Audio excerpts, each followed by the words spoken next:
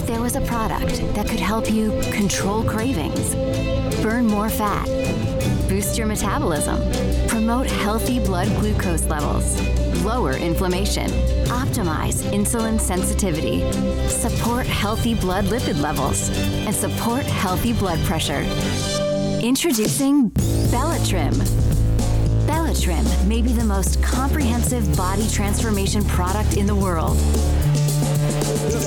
Weight management is more than calories in and calories out. It's about controlling appetite, having a healthier gut, supporting insulin function, stimulating fat-burning metabolism, and promoting healthy blood lipids and blood pressure.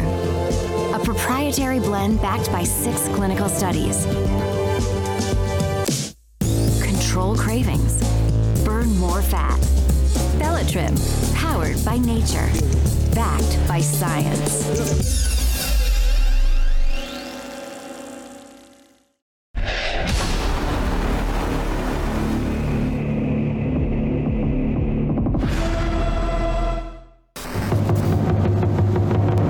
You walk into this room at your own risk, because it leads to the future. Not a future that will be, but one that might be. This is not a new world. It is simply an extension of what began in the old one. It has patterned itself after every dictator who has ever planted the ripping imprint of a boot on the pages of history since the beginning of time. It has refinements, technological advances, and a more sophisticated approach to the destruction of human freedom. But like every one of the superstates that preceded it, it has one iron rule. Logic is an enemy and truth is a menace. Any state, any entity, any ideology that fails to recognize the worth, the dignity, the rights of man, that state is obsolete. A case to be filed under M for Mankind in the Twilight Zone.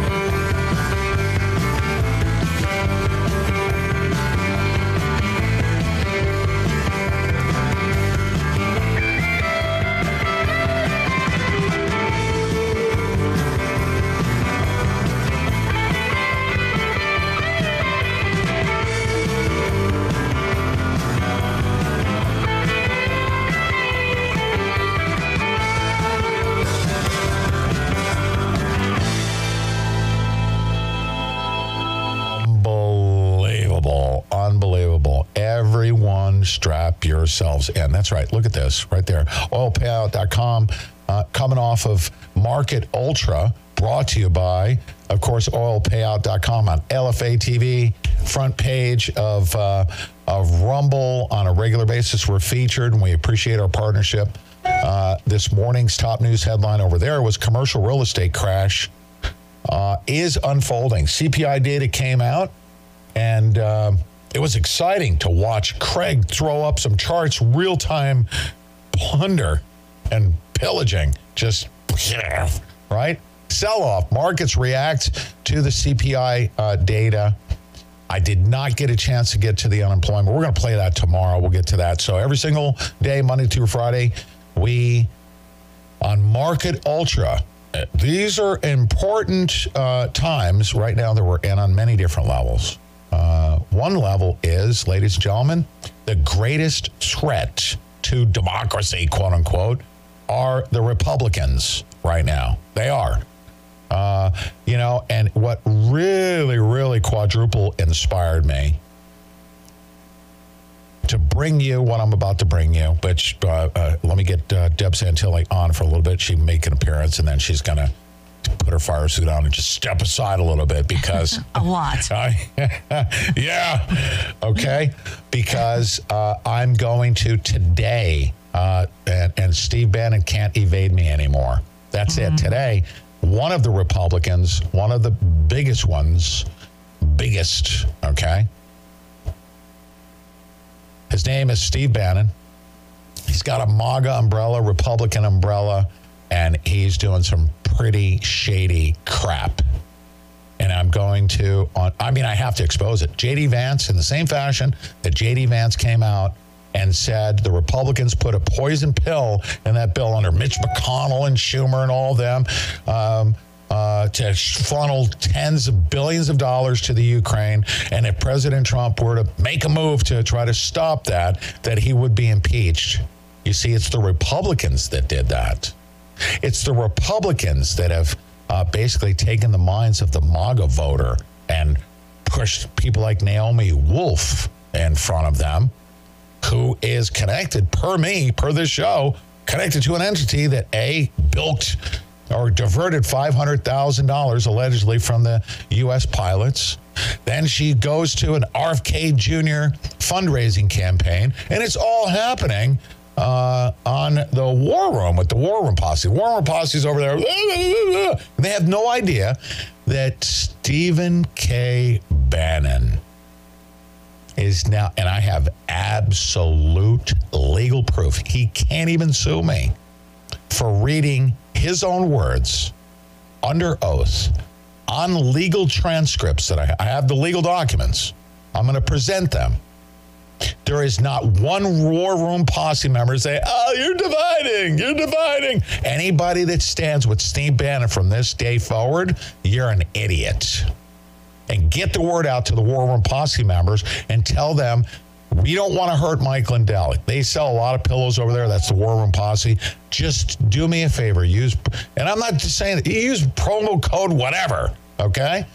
Use Brandon Houses or whoever. Use Alex Newman's. Use Roger Stone's. Yeah, let's use Roger Stone's. I'm not doing this for me. I don't want to hurt Mike Lindell. But more importantly, I don't want to hurt America. And Steve Bannon is now documenting. Today, I'm going to prove it to you. I'm going to put the legal documents on the screen. Not only that he lied to help the deep state frame President Donald J. Trump, but Steve Bannon is also known to have met with Jeffrey Epstein. So he's got Jeffrey Epstein meetings. He's got lying to under oath to help frame President Trump. And this guy, nothing's happening to him. He's just over there at the War Room Posse saying, MAGA, MAGA, MAGA, MAGA, MAGA. Oh, now listen to Naomi Wolf, vote for RFK Jr. And I'm done with these freaking scumbag Republicans like this piece of crap Steve Bannon. That's it. So, anyways, without further ado, Deb Santilli, how are you? Good. How are you? Good morning. You got your fire suit on? No. No. Yeah. You want to detach yourself from anything potentially incriminating, because you know how you end up on those multi-billion-dollar, defamation lawsuits. Yeah, I think I'll just pass on this one. No, it's not going to happen. I'm not going to present anything today other than what is factually available. I'm going to stick to the facts. I will express my opinion. I'm allowed to do that. And by the way, I am a reporter, and I will report to you from the legal documents I read. That's what we're going to stick to. So if Steve Bannon wants to sue me, bring it. Bring it. I'd like to call my first witness, Jeffrey Epstein. There you go. Who didn't kill himself? He did not kill himself. Well, there's one thing for sure. He had all kinds of goods on all kinds of people. So I don't even think we know the depth of it. Yeah. But yeah. So good morning. Good morning to everybody. Thank you for being with us. It is quite the headline this morning, and Pete's going to be taking over here to present that to you all. I am. And then also, please let everybody know how epic, and I mean epic, that interview was that we're going to play today. Yeah. With Byron Stinson. So Byron Stinson is the man that you guys have been reading about. He is the man who genetically engineered and was able to create two perfect, I think there's even more by now, but two perfect red heifers. And I mean, we have to be very, very careful about this because Hamas just released, and I'm sure you're going to be showing everybody that, right? Hamas released a statement saying that one of the reasons they did the October 7th raid in Israel was because of these two red heifers. And so it is very controversial, especially on the left. They feel that Christians, Pete, are trying to propagate, trying to hurry up, trying to manipulate the coming of the Antichrist and the Son. And I mean, there's a lot of people who have a lot of different opinions about what these folks are doing. Yeah, I'll tell you what, there's something called the Temple Institute. Yeah. Okay?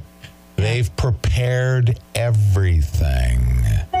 And I mean everything. They've prepared everything, which also includes a replica of the Ark of the Covenant. And guess who has a replica of the Ark of the Covenant? Deb Santilli, tell everyone, who has a replica of the Ark of the Covenant? It was really interesting because James O'Keefe went to Mar-a-Lago and he had his photo taken in front of the exact replica that is owned by Donald J. Trump. We found that very fascinating. And you guys, in this interview, you'll be talking about that replica and the significance of that replica. Yeah, and how it came to be. So it's a great interview, very controversial, and you guys are going to be hearing it here in just a little while. So, but we do want to say hello to everybody. Thank you guys so much for hitting that thumbs up button. If you haven't already, please go do that. Hit that thumbs up. It helps propagate the show, which means it changes the algorithm and it helps the show get out there to everybody. So I want to say just real quick hello to Rockabilly Guitar. I love that. I love your screen name. FAA Mechanic and Cleabart and Chappie. You guys are amazing. Where's your phone? It's right here. Get that picture. Okay? Yeah. Get that, please. Okay. Get the picture. I'm going to put it on the screen. I just want you to see it and just react to it. Okay? Will you do that? Oh, my goodness. Do you see that? Aw. Huh? What a lovely... Do you see that picture? Yeah, so... Not just so. As some of you guys might That's my know, girlfriend. Don't just sew her. No. She's so beautiful. Oh, my goodness. As you guys know, last month we got married and we had to skip her grooming appointment. Well, we didn't even make it because we weren't sure, she was groomed like a week before we got married. So it's been a month since Callie has been groomed, and she was a filthy, dirty, hairy, fluffy. Yeah. Oh my goodness, she was a mess, right? And so Pete took her in this morning to get groomed. I had to, yeah. And it's Valentine's Day tomorrow, so they did the whole Valentine's thing with her. And my goodness, you're going to put it up there? I am. Stand by. She's so cute. But she was so dirty. I mean, because she's white, and she rolls in everything. You take her outside, she's in the mud, she's rolling in. Ugh, she's just disgusting. I think she's a tomboy. Yes. Yeah. She is. She's not very ladylike. So this is a great photo of her. Yeah, here she is. You ready? Yeah, I'm ready. Oh, my goodness. Ladies and gentlemen. Oh, this is my Valentine. Look at her. Oh, my heart. Oh. My Valentine. And please tell everybody I'm not faking. That we love each other like it's almost like on a different planet type of level, right? Yeah. Isn't she awesome? Yeah. There's little Miss Callie. She looks beautiful today. Look at her. She looks beautiful. She did not look like that. Actually, if you took, have you ever had like, she looked the equivalent of, have you ever had like really like clods of mud on your boots? Yeah. And you just can't get them off. Oh, yeah. That's what she looked like. Oh, yeah. It was so disgusting. I mean, she was actually starting to mat Just to get her fur was. Everybody can feel her right there. I know you can. She's one of the most beautiful souls on planet Earth, is she not? Yeah, she's adorable. She is. She's our girl. Yeah, yeah. And there's these boys, they're of the Spaniel family, and they're like a block away. Mm-hmm. And she's kind of slutty, and she walks up to the fence, and she puts her cooch up against the fence for them. She really truly does, and I'm like so embarrassed when she does that. Yeah, she's very, very slutty. Yeah, they're like older spaniels. Yeah. Yeah, but anyways, there's Callie Santilli. There she is. My goodness. Look at those jowls and the eyes. Look at that. And her ears. Was she looking like a dirty mop? And her little paws. Yes, Carl Bent. Look at that. Carl Bent, she was. Is Karen there? Karen? Huh? How about Craig? Can he see that? I mean, and you know what? It's unbelievable, isn't it? She just turned 2 years old already. Yeah. She just turned 2 years old. All right, let me get to this, because I'm going to play the after I get done with this very special segment. Mm-hmm. Okay, and it is a very special segment. Today's top news headline. So, Deb, before we break away here, I want to detach you from what I'm about to do here. Yes, please. Mm-hmm. But I do want to say, thanks, everybody, for joining us today. If you're listening to us on the replay, thank you for being there. And you can still hit that thumbs up button. Mm. It makes a huge difference. And, of course, donations are always appreciated. You guys keep us going. You know what's even better than donations? You want to know what's even better than donations? What's that? I think you know that I'm sincere when I say this, because it is such a great set of products. Mm-hmm. Is Bella Grace. Yeah, I mean, go to pete.bellagraceglobal.com. It comes with a money-back guarantee. Get your elixir. Get the other ladies. Get the skincare products that Deb Jordan. Fantastic. I've been using them. Deb Jordan loves. Mm-hmm. I have to tell you, I have noticed a huge difference in my skin. The skincare products, they have this facial scrub, clean cleanser, gentle cleanser.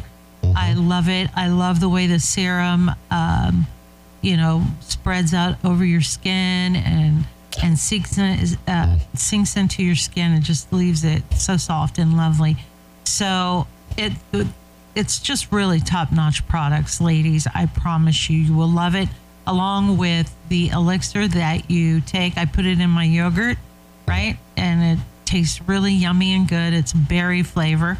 And you guys will love it. The color of it is beautiful, too. It's this beautiful red color, Pete. Mm-hmm. It is. It's really nice. So make sure that you guys go to Bella Grace and do that. They just dropped it in the chat room over on Rumble. Thank you, Unc, very much for dropping that. And you guys, again, I'm going to say this. Support us through supporting our sponsors, and thanks to Bella Grace. And for the it's not the majority of you, the minority of you that say, "Oh, I can't afford it." You're not excluded either, because you can actually it's direct marketing. So you can actually get referrals by referring it. We've got people actually that call us and say, "Well, I want to supplement my income, and I understand I can actually." Get signed up to get paid on referrals. So you can actually pay for your products. For those of you that don't have the discretionary income to spend, money above and beyond. The product's beneficial. It is miraculous products, 3 miraculous ingredients combined, which is astaxanthin, right? Verisol collagen and cat's claw. Those 3 with Dr. Mark Miller. And you know what? The sales are absolutely amazing right now because people are loving the products. They're loving the elixir. They're loving the skincare products for men and women. People like me, it reduces inflammation like it did in my right ankle. I take 2 packets every single day. It's vital for me to be reproducing the collagen and taking care of my service-connected disability. Yeah. Okay, so, Deb. Good stuff. It's Deb, good stuff. Without further ado, we got a busy show right now, and this is what I'm going to do, okay? Yeah. Yeah. No. I don't know where that came from. No. Where'd that come from? Oh, okay. Fantastic. Yeah, we do cycles. Excellent. Yeah, well, I mean, if somebody has a desire for that, they can certainly do that. Yeah. But, advertisers, they'll come on, they'll drop off, they'll have X amount of budget. A question was asked. Right, and then they come back. And that's right. So we run our sponsors in cycles. So that's why. The cycle is based on their budget. Yeah. Right. And then it's just always been that way. For 13 years, it's been that way. So that's right. Take it away. Yeah. I'll be here in the background. Don't ask me any questions. I'm not going to ask you any questions. No. Because you know what? It's not like she's detaching. It's just she doesn't want to be named in a lawsuit when Mr. Steve Bannon and his bucket of cash, Miles Guo, say, we're going to shut Pete Santilli down with some lawfare to, you know what? Go ahead. Come on. Sue me. But don't sue Deb, please. I don't have any money. Please don't do that. Please don't do that. All right. Neither do you. So here it is. I'm going to present to you absolute proof that Steve Bannon lied to help frame President Donald J. Trump. Okay? And the word needs to get out. I need you to share this segment in particular with as many people as possible. As many people as possible, because everybody, especially War Room Posse members, have no clue what I'm about to present. All right? And here's the first thing I'm going to present. It's that Steve Bannon has sworn testimony before the executive session, the Permanent Select Committee on Intelligence, the U.S. House of Representatives in D.C. on Tuesday, January 16th, 2018. Now, I have the actual, I'm gonna show you the full one, and then I'm going to zoom in where it counts. Oh, hold on a second. I don't want that. There we go. Let me zoom in here. All right, and show you the actual legal documents. When I make such an allegation that he's basically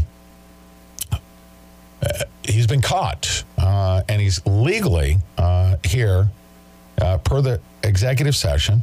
There's a 256-page document.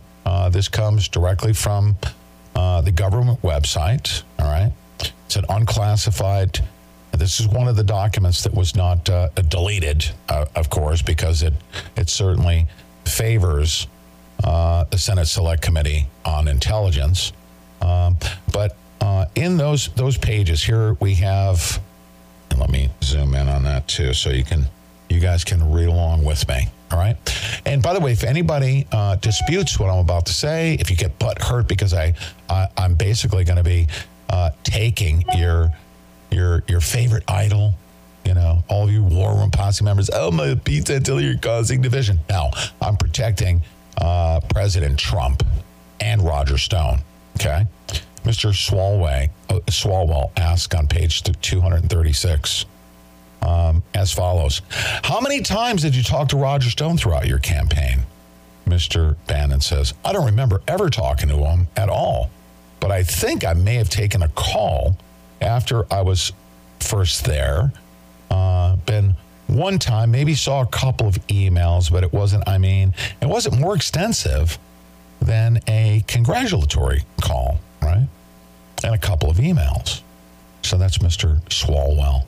So we continue on through the transcript to page 240. Here's Swalwell again. Did you ever talk to Roger Stone after the campaign? Mr. Bannon says, yes. Mr. Swalwell, how many times? And Bannon says, well, that goes into the transition thing, so I can't, on advice of counsel and the White House, I'm not going to talk about that. So, Mr. Bannon. Mr. Swalwell says, have you talked to Roger Stone since you left the White House? Mr. Bannon says, yes. Mr. Swalwell, how many times? Bannon says, half a dozen. Swalwell says, have you talked to Roger Stone since you left the White House about the Russia investigation? And Mr. Bannon says, never. He named me the top of the worst dressed list. And then it switches to Adam Schiff. All right. And again, let me tell you, this is testimony, ladies and gentlemen, from the Permanent Select Committee on Intelligence, Tuesday, January 16th, 2018. Steve Bannon. And remember, there is an effort by the deep state to frame up President Trump and connect him through, unfortunately, sadly, the sacrificial lamb, Roger Stone. But it's ultimately to frame President Trump. Okay. So here's what Mr. Shifty Schiff says. And did Mr. Stone ever discuss with you at the time or at any other time his communications with WikiLeaks? Ladies and gentlemen, I want you to repeat after me. Mr. Bannon says, no. Mr. Schiff. Or his communications with Julian Assange? Mr. Bannon says, no.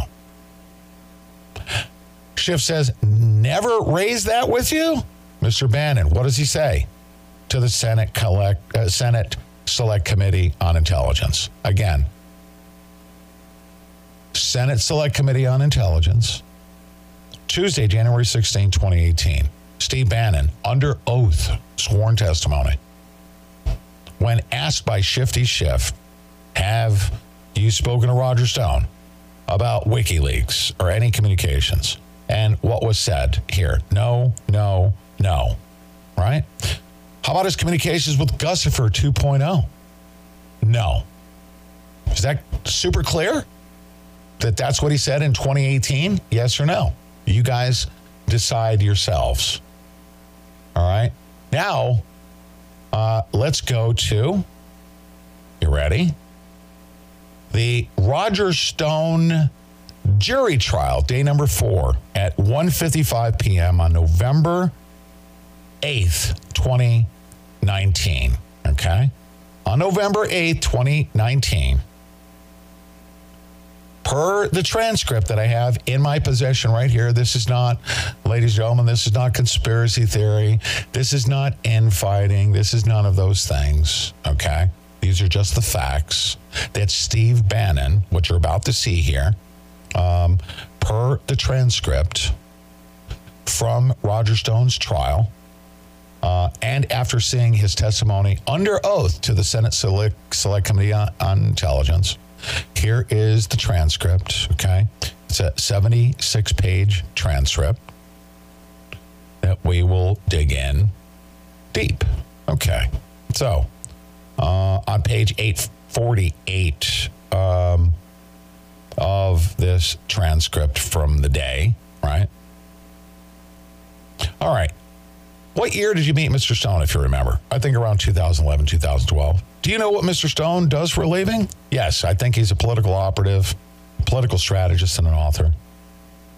Now, before you joined the Trump campaign as its CEO in August of 2016, how frequently were you communicating with Mr. Stone? Bannon says, I probably talk to Roger Stone every couple of weeks. Right? Now, before you joined the Trump campaign in August of 2016, did you ever hear Roger Stone discuss any connections that he had with Julian Assange or WikiLeaks? Ladies and gentlemen, everybody read this, okay? Everyone read this right there. What does that say right there? It says yes. What did he tell Shifty Schiff? He said no. But all of a sudden in Roger Stone's trial now to make that connection per the scumbags over at the deep state that are using Steve Bannon as their little bitch, or maybe he's just part of it anyway. He says yes. Where did you hear those statements from, and how did you hear them? Oh, I think just in conversation. Did you hear them from public statements he made? Yes, from public statements. Did you also hear, you said, from conversations with him? And he says, oh, I believe so, yes. And these are conversations. Were these conversations you had directly with Mr. Stone? And Steve Bannon says, yes. And what did Mr. Stone, what if anything did Mr. Stone tell you before you joined the Trump campaign about his relationship or connection with Julian Assange? Bannon says just that they had a relationship with WikiLeaks and Julian Assange. Did Roger Stone ever tell you that he could obtain information from WikiLeaks through that relationship or connection? Bannon says never directly, but I think implied he had a relationship with WikiLeaks and with Julian Assange, but never directly told me that. What do you mean when you say the word implied? Well, that he had a relationship, and WikiLeaks was a site that was, starting to release information or potentially release information. The attorney says, when Mr. Stone told you directly in conversations about his relationship or connection with Mr. Assange, approximately how far in advance of you joining the Trump campaign did those conversations occur? Steve Bannon says, I think sometime in the spring or summer of 2016. The attorney says, would it have been a few months before you joined as CEO of the Trump campaign? Bannon says, as I remember, around there, sometime in the summer, late spring or summer of 2016. The attorney asked him, was Mr. Stone's relationship with Julian Assange something that he would frequently mention or talk about in your conversation with him? Bannon says, no, not frequently, no, but I think he would mention it, and he mentioned it a lot in the media, but not something that he would mention all the time. Like I said, we didn't talk that often. It was every couple of weeks or so. Now, so I want to be sure I'm clear on this. So you did have private conversations with Mr. Stone before you joined the Trump campaign, correct? Steve Bannon says, before I joined. The attorney says, before you joined the Trump campaign, correct? Yes, I would talk to Roger every couple of weeks. In those conversations, would he or would he not frequently mention his connections with Mr. Assange? And Steve Bannon again says, it was not frequently, but, every now and again. So I knew it, but it wasn't frequently, as I remember. Okay? Everyone getting a feel for where we're going here? Everyone getting a feel that I have this scumbag locked down? He swore under oath to Shifty Schiff and said one thing. And here he is before Roger Stone's jury, telling them and answering the attorney's questions, telling them something completely different. It was not frequently, but every now and again. So I knew it, but it wasn't frequently as I remember, he says. And the attorney says, Mr. Bannon, this isn't the first time you testified in this case. Is that correct? The first time testifying in this case? Question? Yes, in this matter. You testified in the grand jury. And Steve Bannon says, that's correct. I was compelled to testify. I was forced to testify at the grand jury, Steve Bannon says. So, ladies and gentlemen, we have him under oath to the Senate Select Committee on Intelligence. We have him under oath, swearing under penalty of perjury that his testimony was truthful and honest to Roger Stone's jury. He's on the stand. Now, Mr. Mirando, Roger Stone's attorney, asked the court, may I approach? The court, yes. I'm showing you what has been marked a grand jury exhibit, number 209. If you look at the top page, is that your name? Yes, that's my name. The attorney says, do you remember testifying before the grand jury? Yes, I do. And was it on July 6th of 2017? Bannon says, I don't remember. Is there a date that appears on the front of the page? Yes, there is. What is that date? July 6th, 2017. All right, there you go. Does that date sound like the time that, January 18, 2019, my apologies. Did you testify on January 18th, 2019? Bannon says, I have no idea. Does that sound correct? Yes. Now, there were prosecutors that were present there, correct? Bannon says, yes, there were. Andrew Goldstein, does that sound correct? Yes. And you were the witness that was there, correct? Yes. There was a court reporter that was taking down everything you said, correct? Yes, that's correct. Bannon says. And there were grand jurors there, isn't that right? Yes, that's correct. And Mr. Bannon, you took an oath. And the defendant, Mr. Stone, was not there, is that right? Yes, that's correct. And Bannon again asked, you took an oath to tell the truth, isn't that right? Yes, that's correct. And the prosecutor asked you a number of questions. Isn't that right, Mr. Bannon? Yes, that's correct. But before he asked you any questions, he advised you of your rights as a witness. Is that correct? Yes, that's correct. All right. The attorney says, and he told you that if you fail to tell the truth before the grand jury, you could be charged with perjury. Isn't that right? Yes, that's correct. And the attorney says, and you told the grand jury that you understood that, right? Isn't that correct? Answer, yes, that's correct. And he says, I want you to turn to page 7 if you can. All right, I'm at page 7, line 15, yes. So you were asked at page 7, line 15, and ladies and gentlemen, this is under oath with a legally certified transcript of the grand jury testimony, all right? This is what you're hearing now. So you were asked at page 7, line 15, and when you had private conversations with him about his connection to Julian Assange, approximately how far in advance of your joining the campaign did that conversation take place? And you responded, oh, I think the first time it was months before, but I think it was all the way led up to right before I joined the campaign. It was something he would, I think, frequently mention or talk about when we talked about other things. Sorry, let me repeat that because he also testified that it wasn't frequently. But to the grand jury, he said, oh, I think the first time it was months before, but I think all the way up to right before I joined the campaign. It was something he would, I think, frequently mention or talk about when he talked about other things. Did I read that correctly? Yes, that's correct, says Steve Bannon. All right, now, in your conversations with Mr. Stone, did he ever brag to you about his connections to Assange?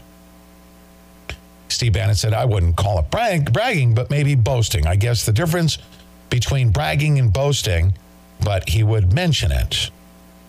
The attorney says, what do you mean by boast? Bannon says that he had a relationship with WikiLeaks and Julian Assange.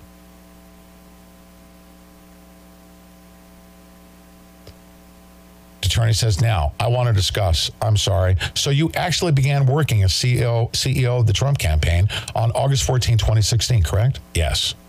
I would like to ask you some questions about other individuals you may have encountered while you were CEO of the campaign. First, Eric Prince.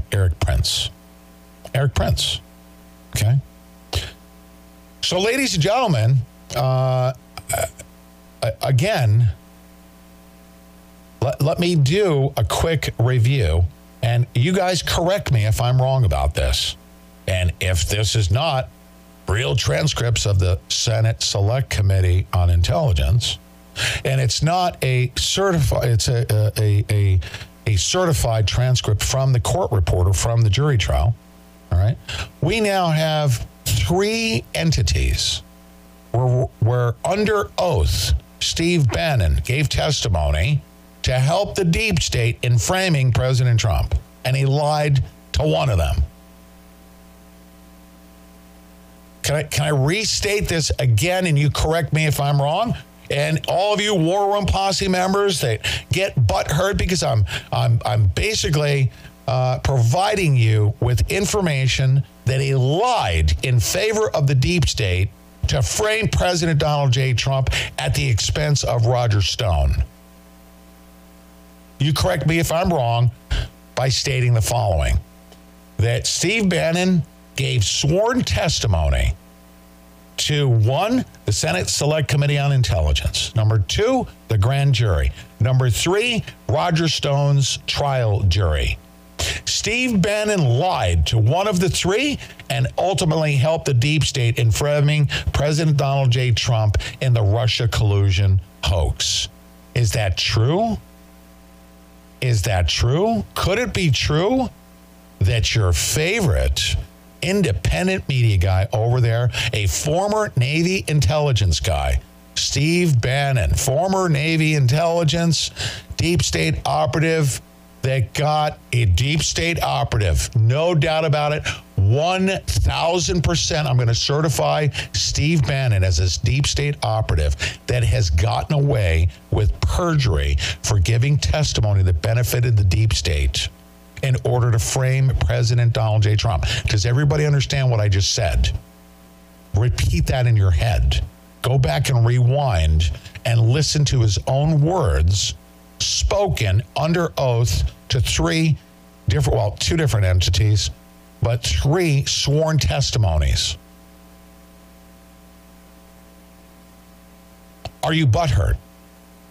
Do we want to hurt Mike Lindell? He sells a lot of pillows. We don't want to hurt Mike Lindell. Use promo code Pete or anything else. Promo code Stone. How about that?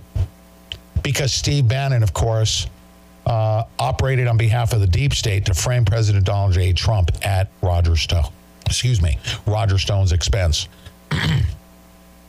Make sense?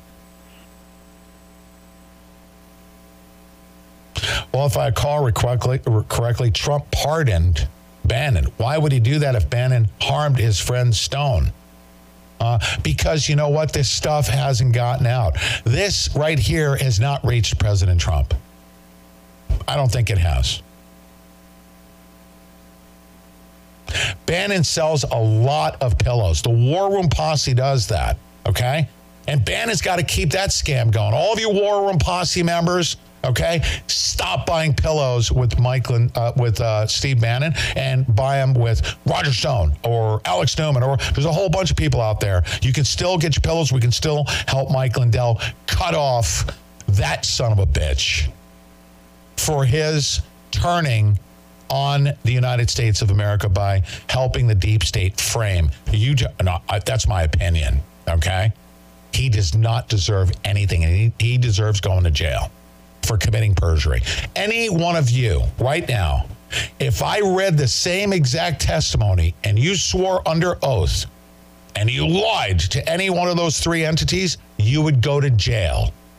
What does Steve Bannon here in our chat room, in our Rumble chat room, what does Steve Bannon deserve right now for committing perjury to one of the 3 entities? Roger Stone's jury trial, the jury, the grand jury itself, or the Senate Select Committee on Intelligence? What does he deserve? What would you get if you committed perjury, lying under oath at the highest levels of our U.S. government in the biggest, we're going to call it hoax now, the biggest investigation by the deep state? What would happen to you? And I don't want to hear anybody say, you're dividing. I am not here to unite. I'm here to bring fire, okay? I'm here to divide. I'm here to freaking burn the Pharisees' freaking temple of Baal down. Prison, that's right. Guess what? It gets worse, ladies and gentlemen. I haven't presented the worst. You want to hear something else? What would happen if either one of you, now, of course, let's take a look at Steve Bannon's track record now. Steve Bannon visited sex trafficker Jeffrey Epstein in New York and Paris and coached the pedophile for a 60 Minutes interview. If you were to ask any American that is politically astute who Steve Bannon really is, they would most likely refer to Bannon as an ardent supporter and advocate for President Trump. After all, Bannon hosts a major podcast called The War Room. Pandemic with Steve Bannon. Now let's bring you Naomi Wolf and go off in the corner and diddle yourself to RFK Jr. Oh, Steve Bannon. Which is viewed by millions of conservative activists every single month who probably know very little about him and his actual history. Bannon routinely interviews top figures, of course, in the Trump movement. He's MAGA, MAGA, MAGA. He's Steve Bannon, right? Is Bannon, in fact, an informant for the FBI? Ladies and gentlemen, we build a wall, $15 million scam scandal. In fact, Bannon was charged with stealing $15 million from Republican donors through his foundation, We Build a Wall. Bannon co-founded the organization with a man named Brian Kolfage, who in April pleaded guilty to fraud charges for siphoning donations from the Bannon-led charity. So, ladies and gentlemen, not only do we have him working as a deep state operative, we now know that he's been charged. And Kolfage has been convicted under the full pressure and force. We have basically Kolfage, triple amputee, war hero, being connected to Steve Bannon, of course, and Steve Bannon now involved in this $15 million scam of which he's been charged. But guess what? Bannon has clear ties to serial pedophile and rapist Jeffrey Epstein. The New York Post documented Bannon visiting sex trafficker and pedophile. There it is, per the New York Post. Steve Bannon's trying to get on. Hold on a second. Steve Bannon is trying to do something. Steve Bannon is trying to get on disgraced Jeffrey Epstein's good side. This is page6.com of the New York Post. He shared a secret meeting with reviled billionaire pedophile Jeffrey Epstein at the financier's notorious Upper East Side mansion. Former White House Chief of Staff Bannon was spotted stepping out of his SUV and entering the registered sex offender's sprawling 21,000 square foot mansion. Epstein's palatial pad is one of the homes where young girls were allegedly brought to perform massages and used as sex slaves. Sources speculate that the disgraced Epstein wants to use his millions to work his way close to political power again. That was a dated article. But here it is. In an article published in The Guardian on Bannon's connection to Epstein, Bannon dismissed the debated purpose, part of a documentary that had been previously announced. While some of the clips of the documentary that Bannon made with the prolific sex trafficker Epstein have leaked and can be found on the internet, the reportedly finished documentary, allegedly engineered to rehabilitate Epstein's public image, has, guess what, disappeared. Why would Steve Bannon be making a documentary with known pedophile, child rapist, and sex trafficker Jeffrey Epstein? Why is that, ladies and gentlemen? Mr. Documentary Filmmaker, Mr. Guess what? I worked with Breitbart, who suddenly showed up dead. Andrew Breitbart. Steve Bannon. Andrew Breitbart. Where did Breitbart go? What did Breitbart have in the safe? Over at Breitbart. And who actually knew what was in the safe? And was Steve Bannon there? And did Steve Bannon have all these multi-billionaires hanging out with him? Yeah, Eric Prince, right? A very rich family that was behind the Breitbart family. I'm not even going to mention their name because I don't know exactly what their involvement was. Yeah, they're very rich people that just give lots of money, and we'll just leave it at that. I'm not going to disparage them because I'll get my ball suit off.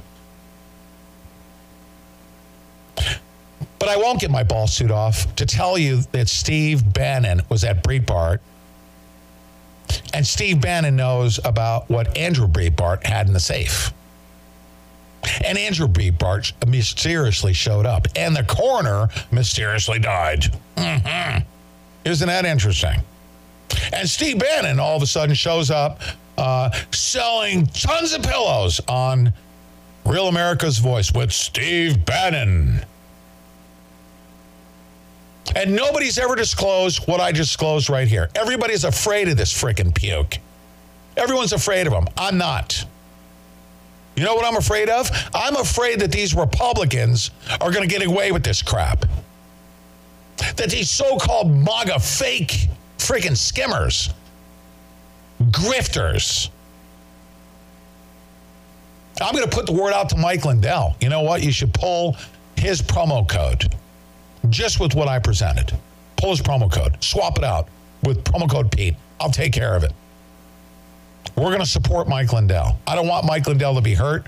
Do not use Steve Bannon, okay, for anything related to MAGA, because he is not MAGA. He is a saboteur, in my opinion, and in my pretty well-informed opinion, he is a perjurer and an Epstein lackey that never gets held accountable. Miraculous. No, why are you shaking your head? What? You'll be back. Don't shake your head at me. Exactly. That was our janitor. President Trump fired Bannon from his White House position in 2017 and released the following statement, ladies and gentlemen. Steve Bannon has nothing to do with me or my presidency. When he was fired, he not only lost his job, he lost his mind.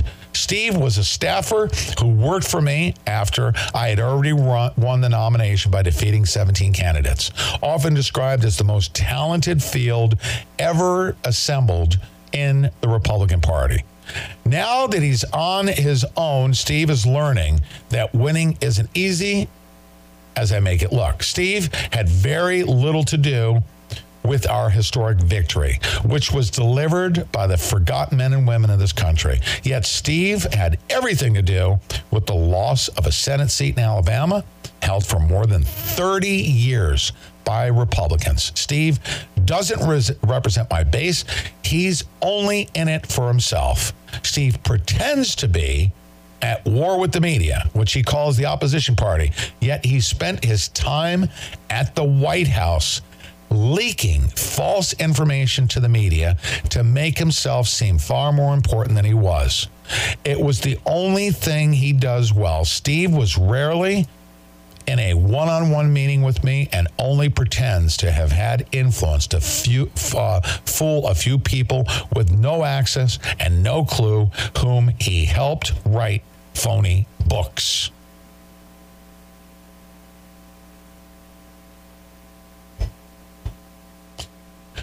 Ladies and gentlemen,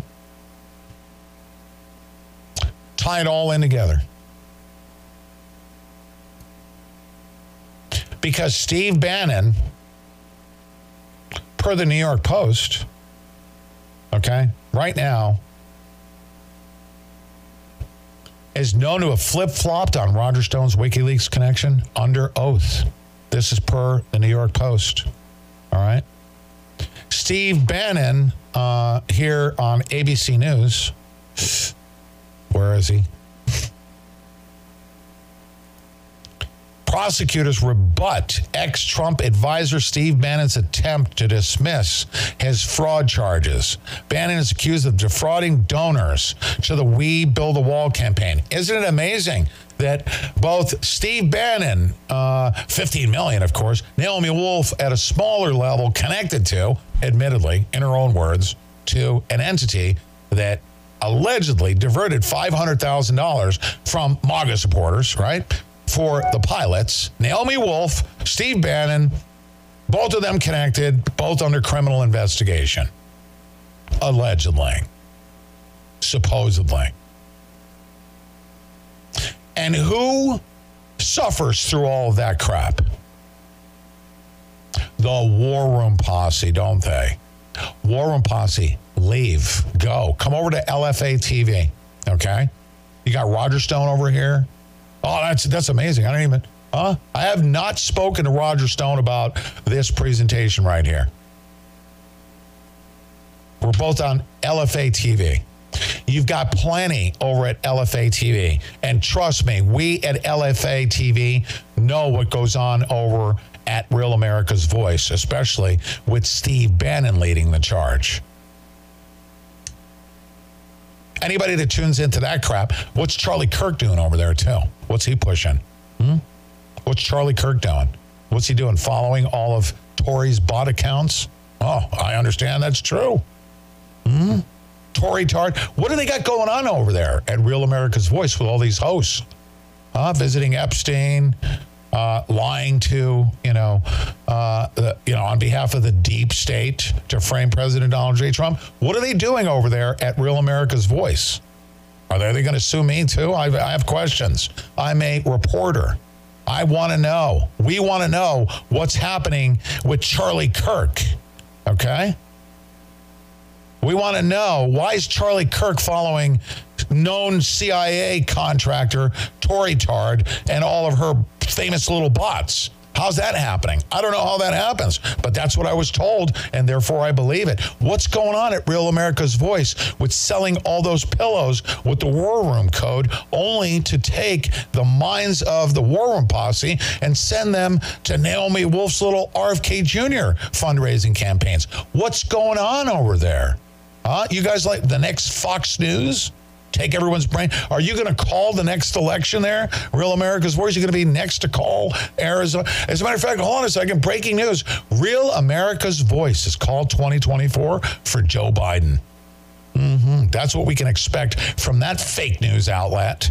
Why don't you fire Steve Bannon for committing perjury and trying to frame President Donald J. Trump?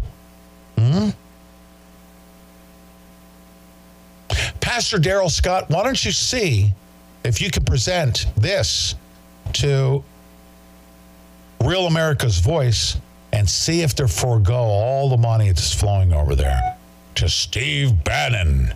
See if they'll give it up. No, they're addicted to that money. All that pillow money, right? Millions and millions of dollars going to Real America's Voice. They won't fire them. They'll let somebody perjure themselves on behalf of the deep state to help President Trump. And guess what, Real America's Voice? Thank God we have LFA TV to fill the frickin' hole once you're pushed into the pit. You disgusting, filthy frickin' Republicans. J.D. Vance has got you exposed. I like J.D. Vance. Right here. I just sent the below memo to every one of my Republican colleagues in Congress. Buried in the bill's text is an impeachment time bomb for the next Trump presidency if he tries to stop funding the war in the Ukraine. Look at this. It's the Republicans, ladies and gentlemen, that are the greatest threat to quote-unquote democracy, okay, or our constitutional republic. We've been infiltrated. I'm not going to unite with anybody that sabotages our way of life. So help me God.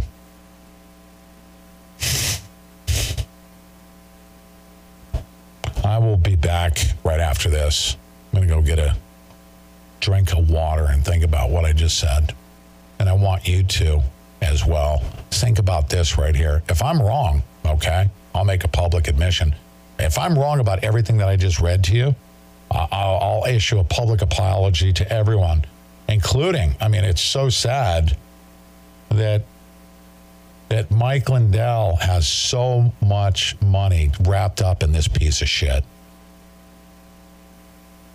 So sad. Ladies and gentlemen, we'll be right back with an epic interview. Wait until you hear this interview. You're going to be blown away about what's going on at the temple. And I'm also going to show you a picture of a replica of the Ark of the Covenant that President Trump has at Mar-a-Lago. Right after this. Don't go away. Which will bring with it programmable money and the ability to turn on or off your purchasing power. Don't shake your head. Why were you shaking your head? Hey, you love Roger Stone? Yeah. Okay, good.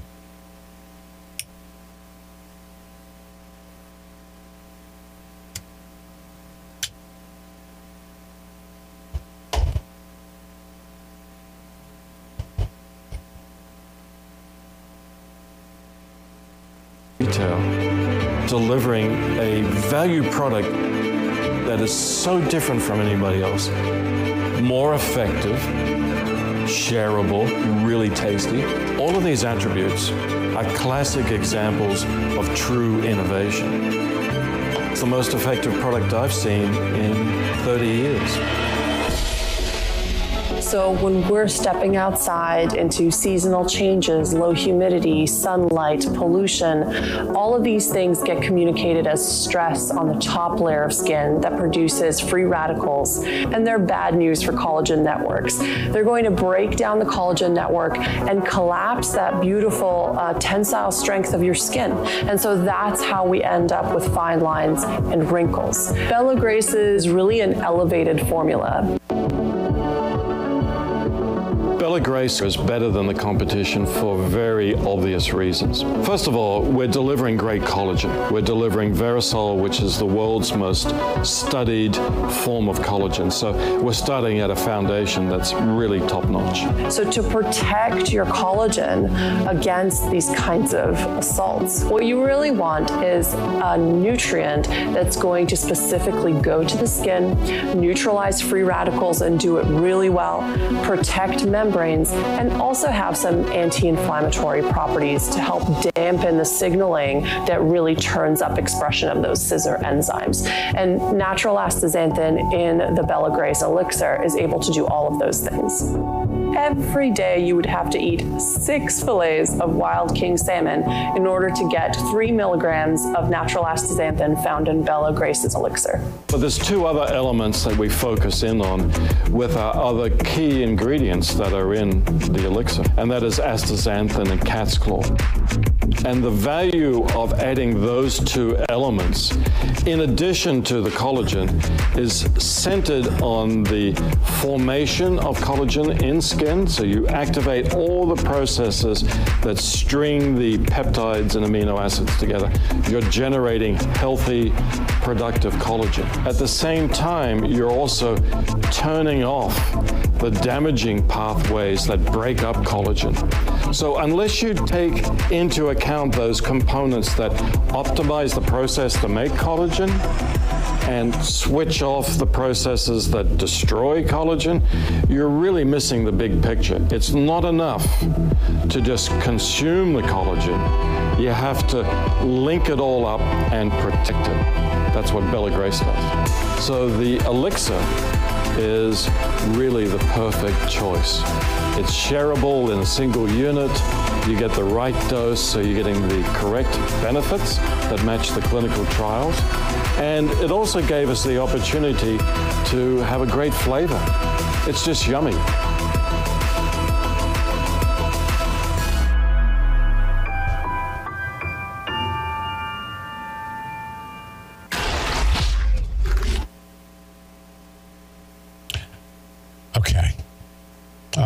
I'm going to come back on screen here without too much fanfare because I'm almost sick to my stomach. We love Roger Stone, and I literally just thought about, for years, I watched this man just go through the grind. Millions of dollars in legal fees, millions. And Steve Bannon goes to his jury trial and basically helps to convict him. Ultimately, through Roger Stone. I mean, obviously, painting a picture, helping the deep state frame President Donald J. Trump for connections to Julian Assange and WikiLeaks, and it was all a frickin' hoax. And Steve Bannon did that to our friend Roger Stone. So sad.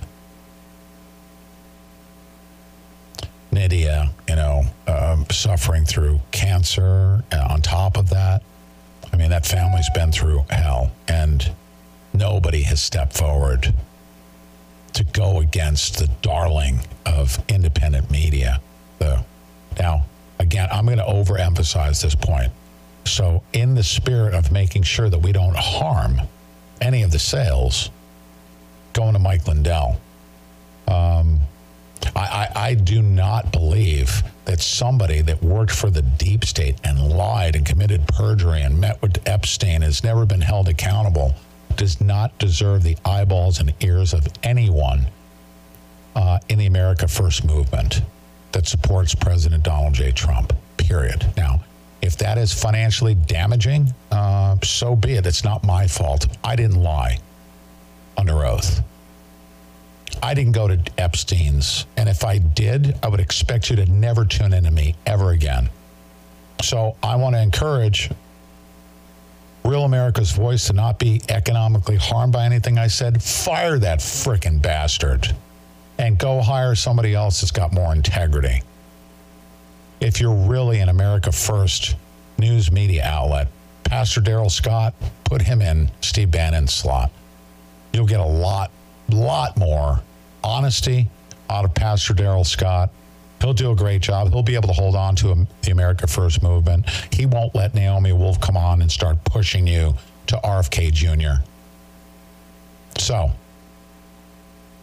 I want them to recover from this. Fire Steve Bannon, or you guys are just another Fox News. And you might as well just call Arizona early. That's it. I'm physically ill just thinking about this thing. And no. Don't say, oh, you're dividing. No, yeah, of course I am. I'm dividing. We need to separate from this pack of scumbags. Absolutely. Now, let's unite. In the name of Jesus Christ, of course. Just know that the Holy Land in Israel, Holy Land of Israel, there's been some preparatory work in the Holy Land of Israel. That it has been said that Hamas came over the border on October 7th because they were aware of all of the preparatory work for the Third Temple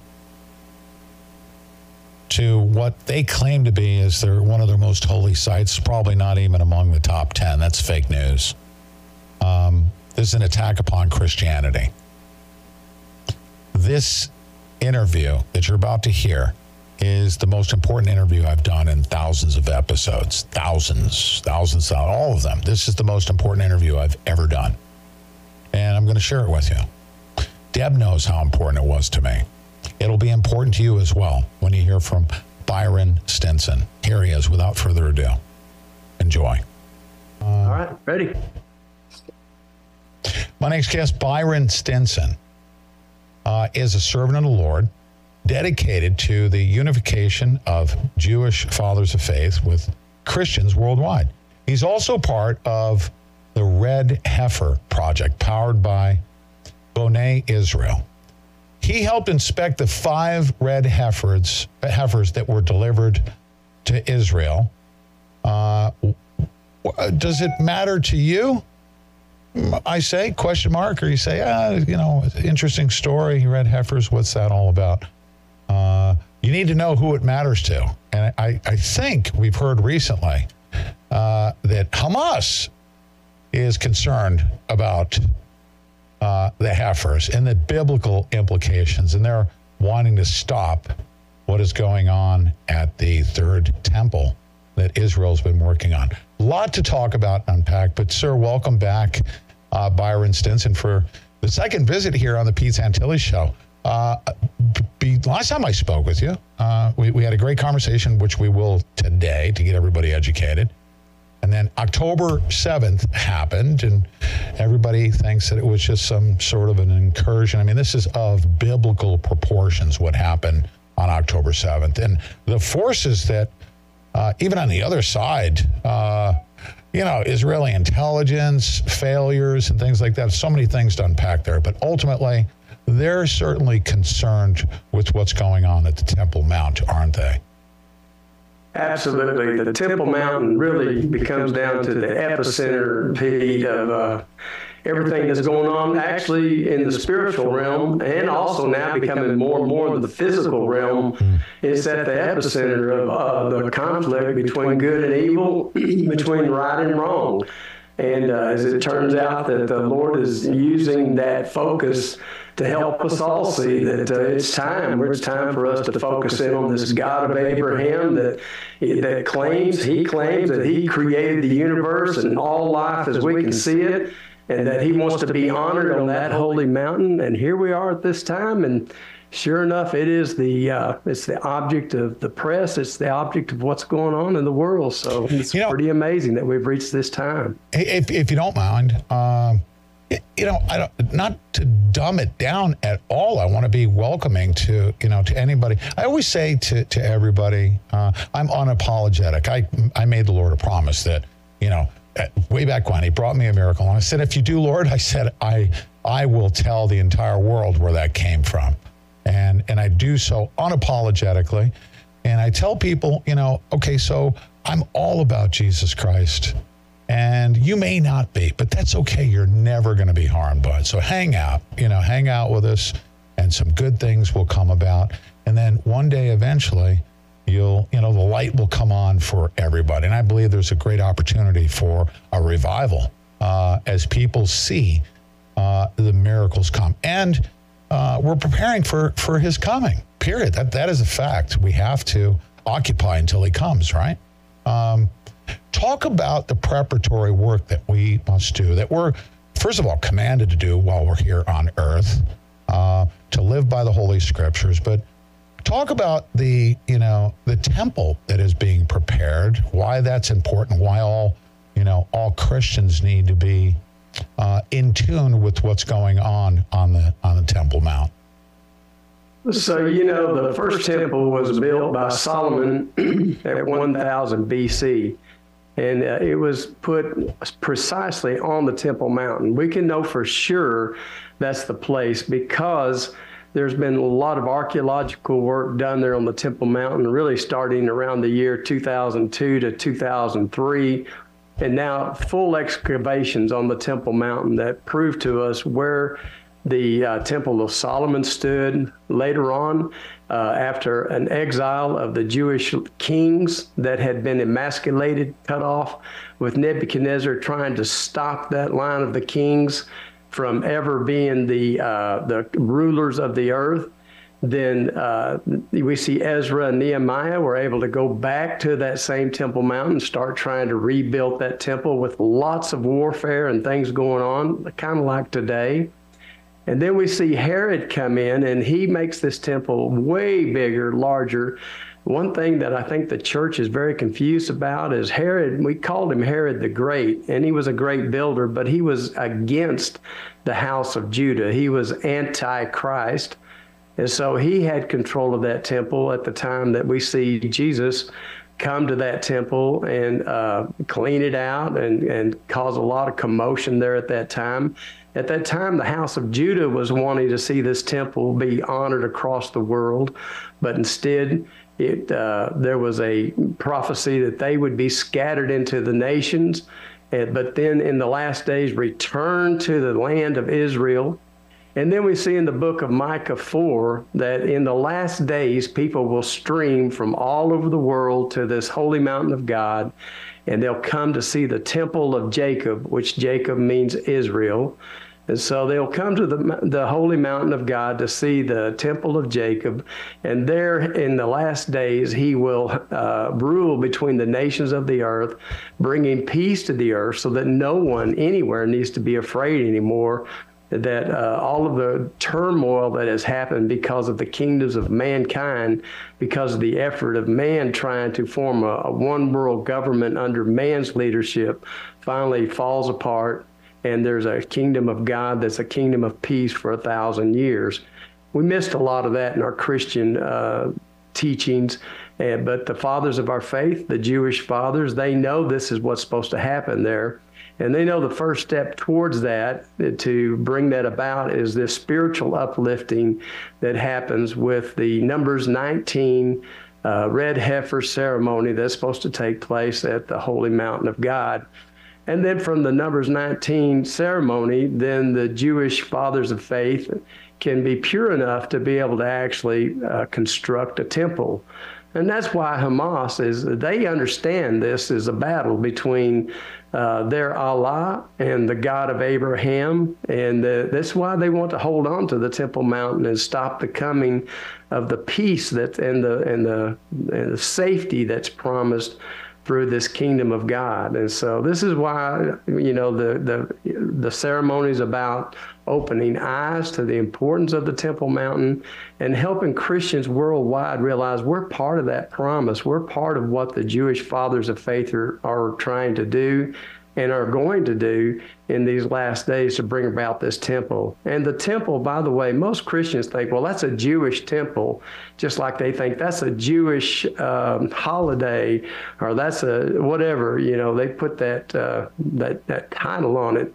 But actually, that's God's people's temple. So that means that what the Jewish fathers of faith want to build is they want to build a house of prayer for all nations.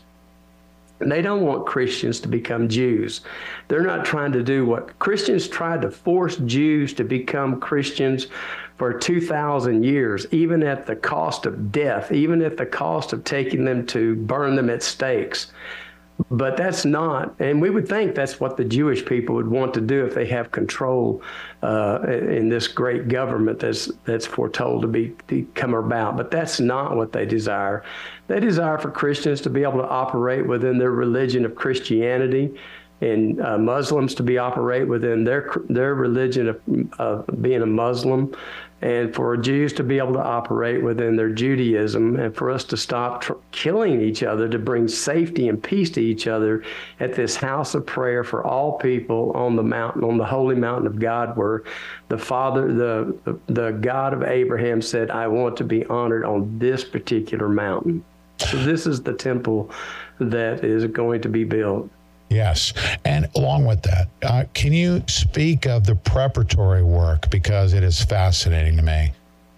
The absolute precision and craftsmanship, the amount of time it takes for the craftsmen to prepare what do they refer to them as the there's a word. It's vessels, but sacred vessels or vestments. I'm sorry, the vestments, right? Correct. Yeah. So there is so much that has to go into this. Yes. One of the things that's most astounding is there has to be some young priests that are from the age of 14 to 18 that are as pure as they can be. And by pure, what that means is you're far, far away from death. And to be far away from death, you can't be close to it. So these young priests that are at that age and prepared for this work can never be in a hospital, because there's death in hospital. They can't even be born in a hospital. And they can't spend their time walking on the ground. They can't walk on the ground because underneath their feet might be a dead bone that's within 9 arm lengths, it's called. They might be within that under the ground, and that would be too close to death. So they're raised in the upper room, a room above where there would be any form of death. They don't go to the cemetery.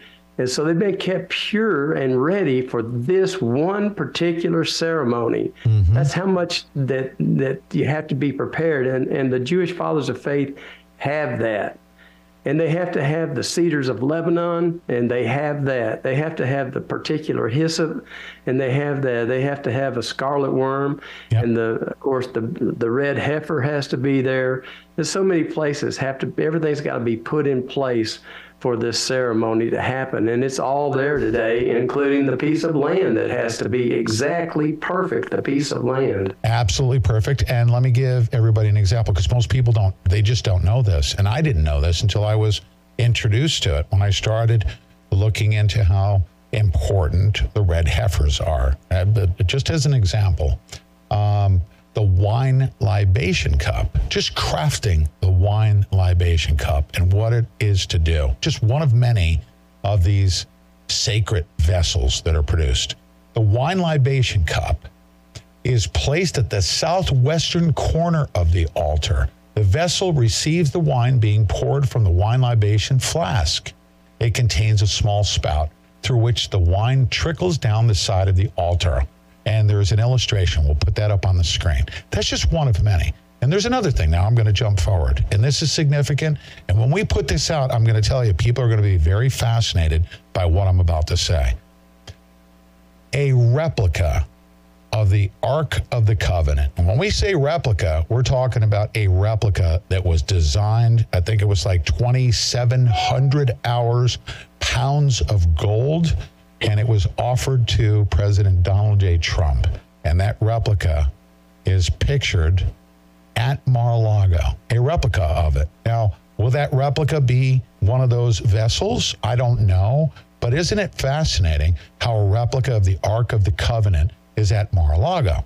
Is that a significant thing? Oh, I would like to have a replica even somewhat close to it just because of its biblical importance and significance.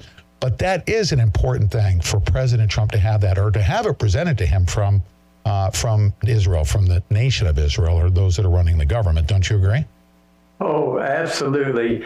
And, truthfully, Pete, just to tell you that God wants the world to understand that he really is in control. So, it can be a replica, and that may be exactly what we have, and that's already there. There's a couple of them already. Right. And so it's just amazing that those are available. But I'm just going to tell you, after watching all this, you see, God says he's going to furnish all the gold and all the silver.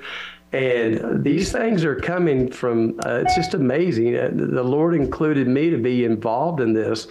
And so what happened was about a year and a half ago, September, not this last September, but September before, we were approached at Bannon, Israel, by the government of Papua New Guinea to help them establish an embassy in Jerusalem.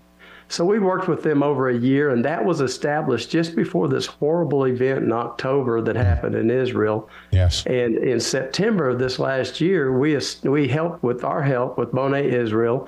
The Papua New Guinea was the fifth country to have an embassy in Jerusalem. And at the ceremony, the Prime Minister of Papua New Guinea turned to Rabbi Itzhak Mamo, who did the groundwork, who made trips to Papua New Guinea, who put everything together.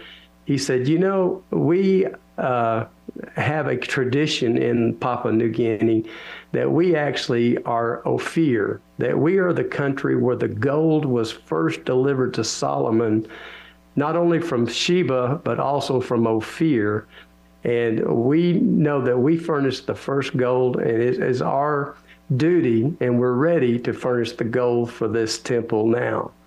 So please bring people and help us get the gold and bring it to the temple. Yes, and all of the sacred vessels and vestments are basically the utensils in preparation for the sacrifice of the pure red heifer, correct?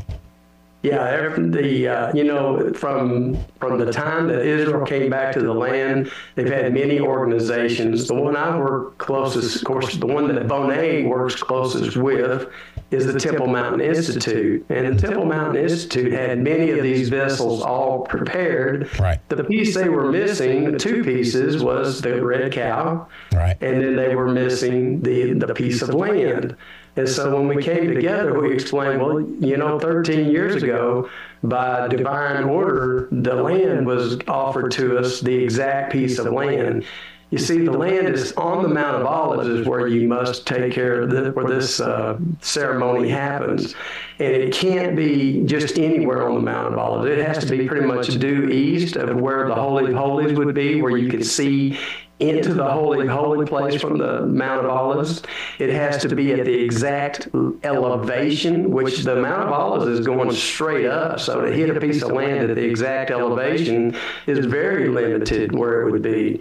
So those two things have to come together, and that was exactly what we were given 13 years ago. And so now we have this piece of land that's the perfect land. And then the rabbis in Judah, from the tribe of Judah, have been trying to develop their own red heifer for many, many years, and they always fails.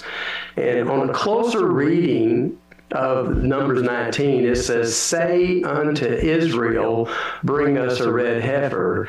And lots of Christians don't really understand the difference between Israel and Judah. Israel went into the nations at 720 BC. The Assyrians captured them as prophesied, and they were then scattered all across the earth. They're like a drop of blue dye mixed in the Christians worldwide, and they're amongst us. They're everywhere in every nation, in every tribe and tongue. And the Bible even says that no one could keep up with them but God himself. Not even DNA can keep up with how Israel was scattered amongst the nations of the earth.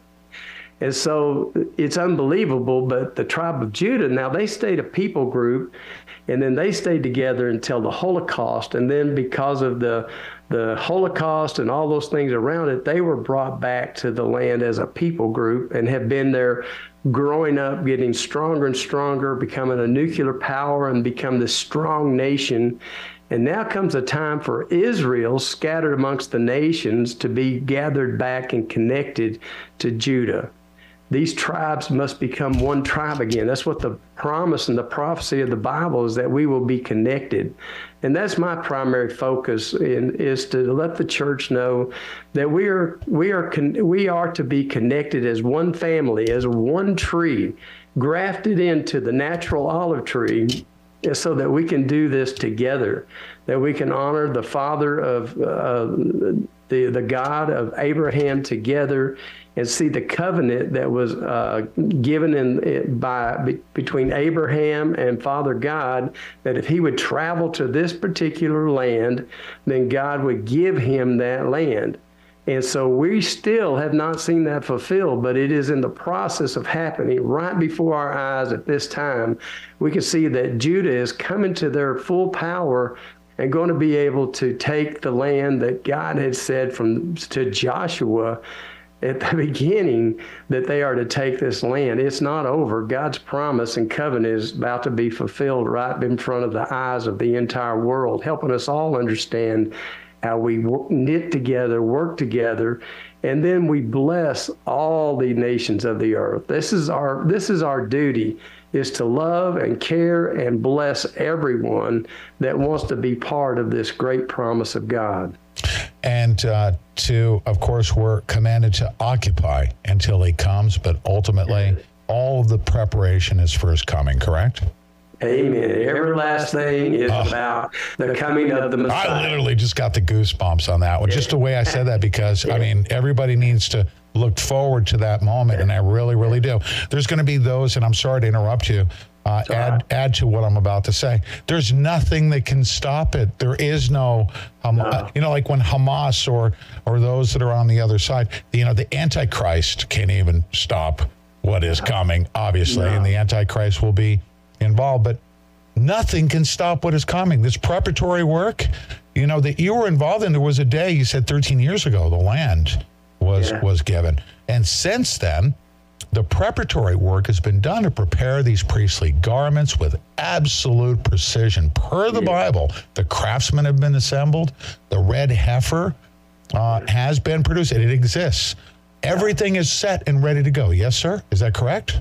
Yes, sir, that's right. And what the church scattered worldwide, I hear a lot of fear about the Antichrist. I'm glad you brought that up, the Antichrist. The thing is, we have to have him come to the front. He's not been fully identified yet. He's the same spirit that was in evil people, Antioch Epiphanes, and he was in Hitler, and this same spirit has been in many different men through time. But in the fullness of that, we will see him as the Antichrist, as a human, but the king of evil will be within him, trying to rule over and stop this thing. Now, we know that's a hard time for the Christians worldwide. We know that there will be a mark of the beast that will come, and that some will take that, and they'll be forever damned if they take that. So now's the time for the church to realize, whether it happens with this particular red heifer and at this time when everything is ready, or that it would happen 100 years from now, he has to come before the Messiah comes. The Messiah comes to put him down and to win the war of good and evil. So he has to come. And for me, as a Christian that knows he's coming, I have to start preparing myself. It may not be easy from the sense of what we've been used to this point.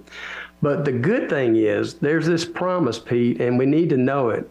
The promise is that as evil becomes more and more powerful, and you can see that it is very powerful in the land and government and politics. It is. But the promise is in the last days, a greater outpouring of the Spirit of God will go out upon the earth, and it'll be the greatest day for all of those that love the Lord, for all of those that are His. We will be empowered and we'll be able to make it. The birds of the air, they get fed. The lilies of the fields, they look beautiful. They have clothes to wear. We'll have enough, and we'll have the power of the Holy Spirit within us, guiding us, helping us, and preparing for the coming of the King, the Messiah. So we'll understand more of that as this goes out, but I think that's coming. I think this power on the earth is coming soon.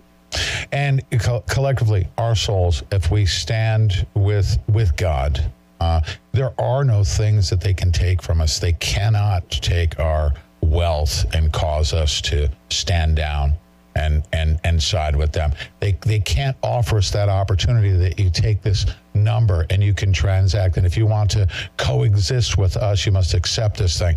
No, you know what we need to do? For every bit of tyranny that comes upon us, it's all satanically rooted.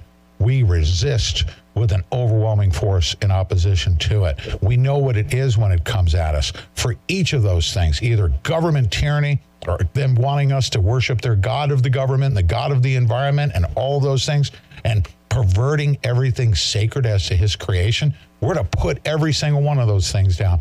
And if we just stand with our souls and our loyalty and faith to God, it's all we need. Amen. And at the end of the day, I think the most important thing of all for every believer is to know there will be a time when the book of the life, the book of the living is opened, and that's at the end of 1,000-year millennial reign. But there comes a time when your name will be written in the book, and some will go to there will be many martyrs. That's part of it, and there already has been, for that matter. Look at the Christians worldwide. In Africa and Saudi, in the Arab states that have already been murdered by ISIS. And look at our Jewish fathers of the faith, those children that were just murdered out in the fields, and those people living innocent down there in the Negev. You know, these are God's chosen family, these people that we're grafted into. And so there are martyrs, and some of us will be martyrs.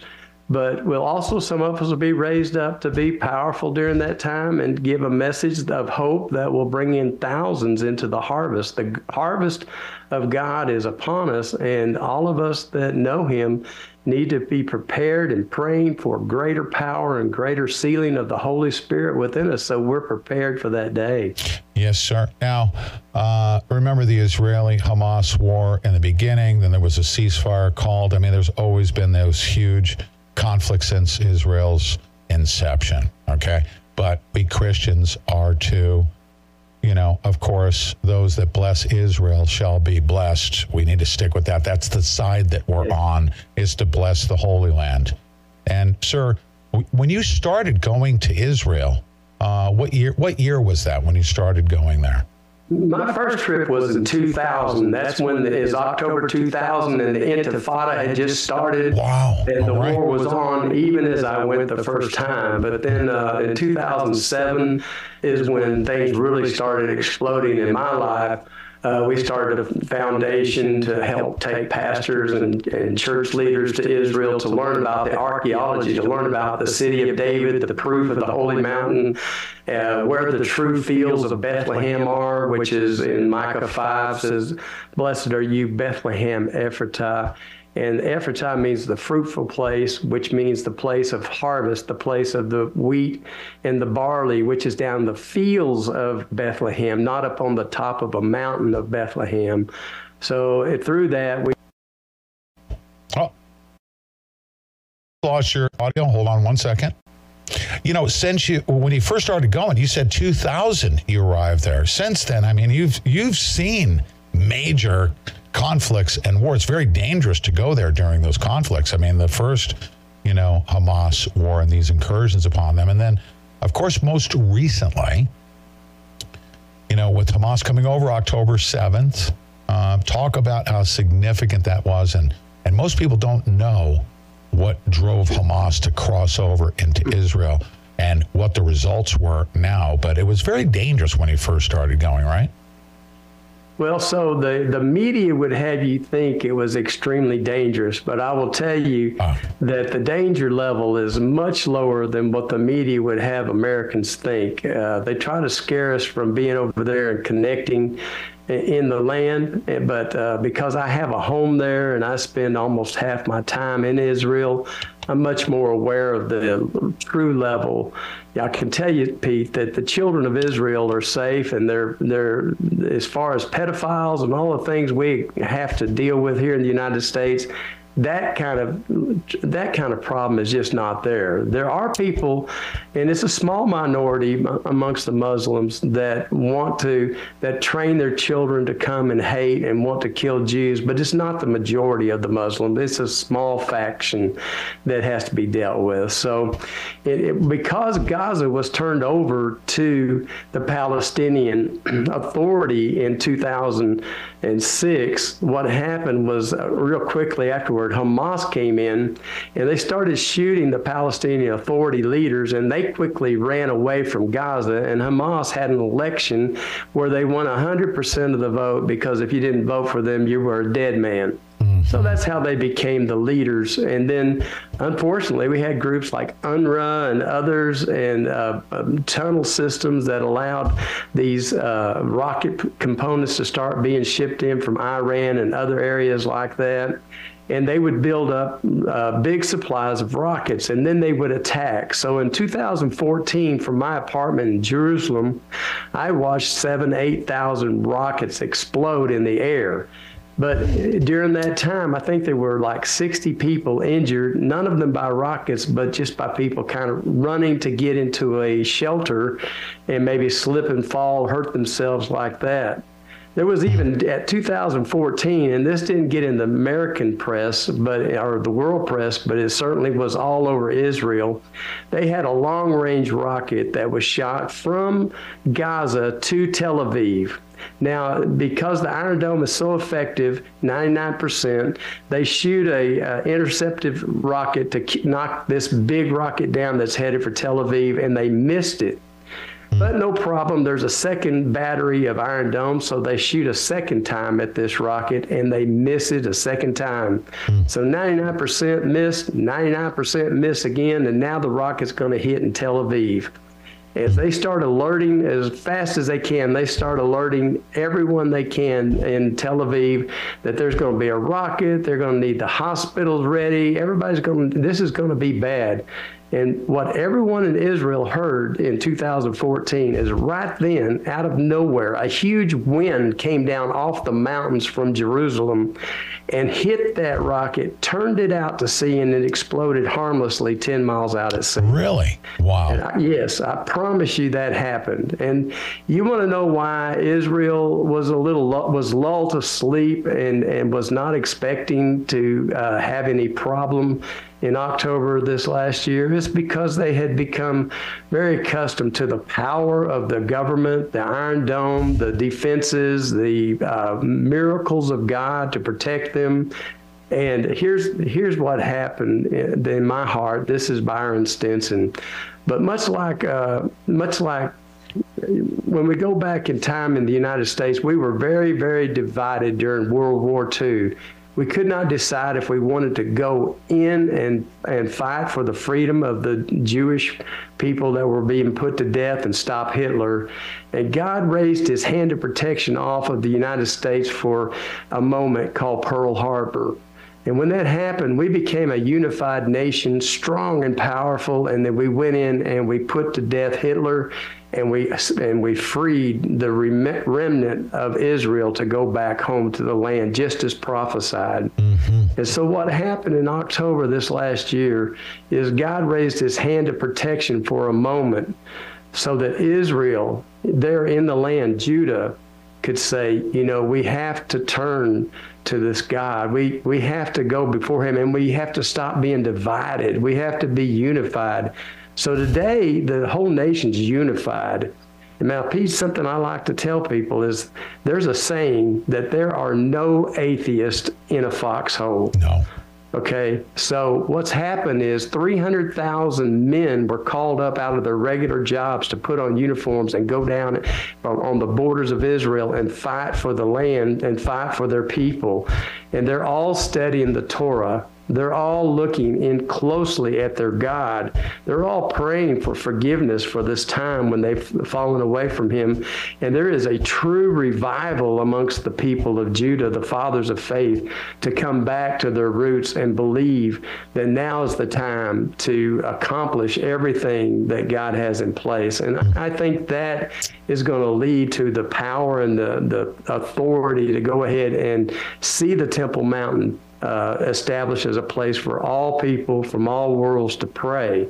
I mean, why is it not right that all people, Christians, Jews, Muslims, everyone should be able to pray on the mountain that God pointed out he wanted to be honored there?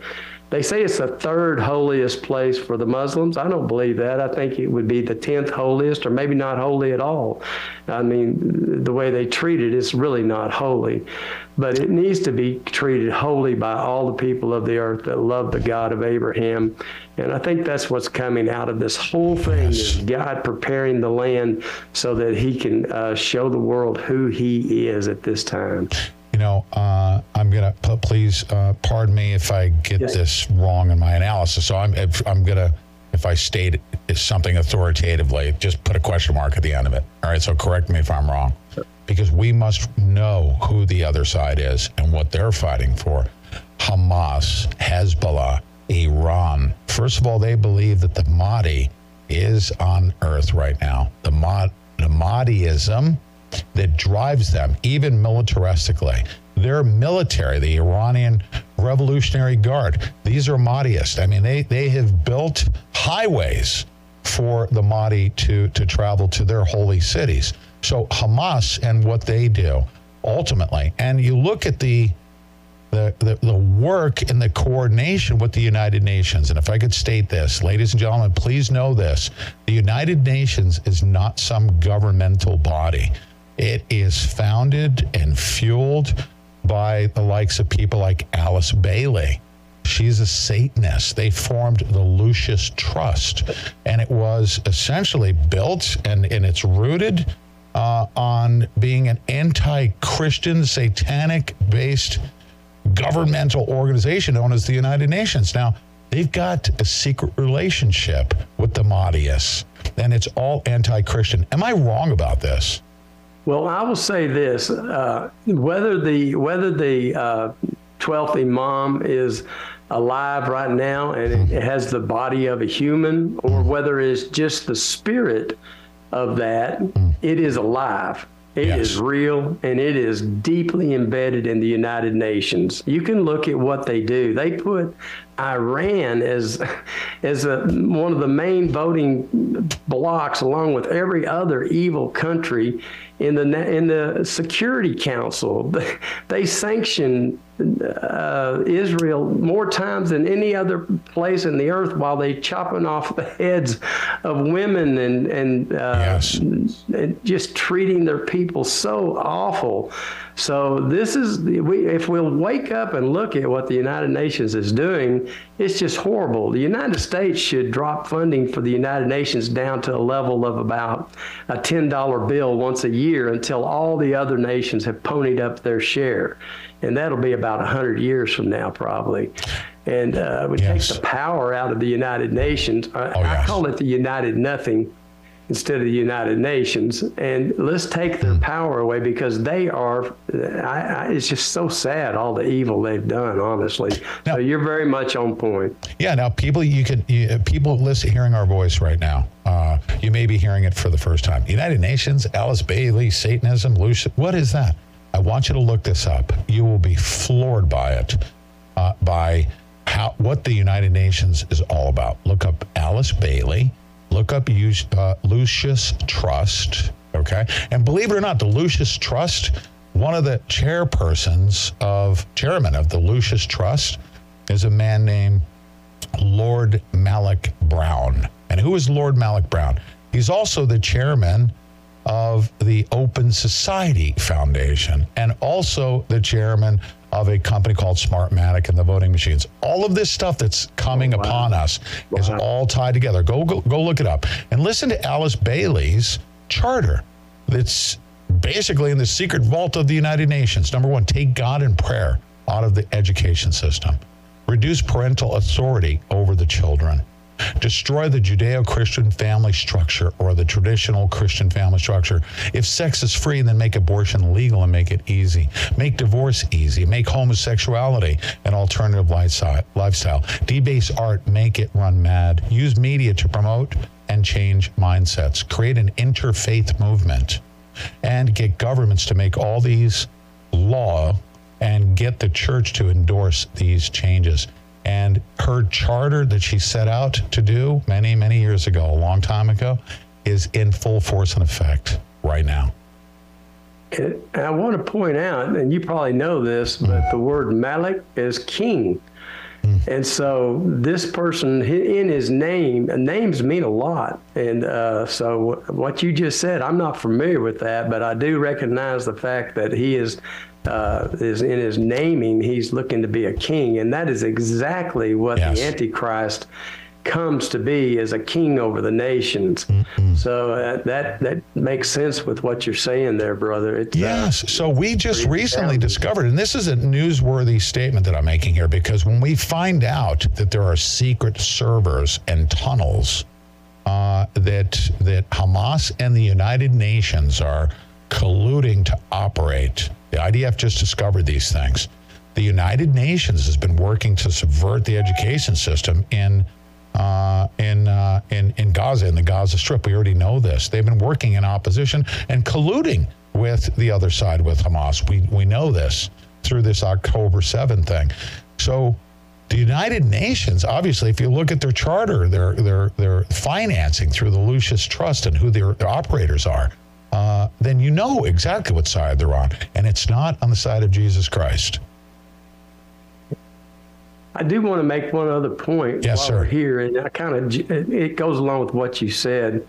One of the main things they want to do is this interfaith coming together of one united church. Everyone, you can drop your separate religions and you become to this one united church under this theology. And I don't want to make clear, a lot of people will look at what we're doing and think that's exactly what we're trying to do on the Temple Mountain by having a house of prayer for all people. But I want to make it very clear that the Jewish fathers of faith and me as a Christian and people coming together, we're doing this to honor all people that have good and holy religious backgrounds that have done good work. You see, the St. Jude's Hospital, a Jewish hospital that just saves children, changes lives. And you see the Jewish people go all over the world to do rescue efforts when there's tornadoes, earthquakes.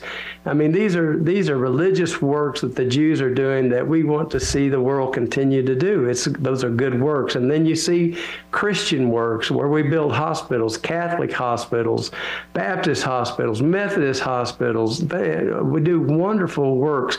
These need to continue. So we're not trying to blend those together. Matter of fact, we're saying, let's let Jews be Jews and stop any persecution towards proselytizing or asking Jews to become a different religion. Let's not ask Christians to become something different.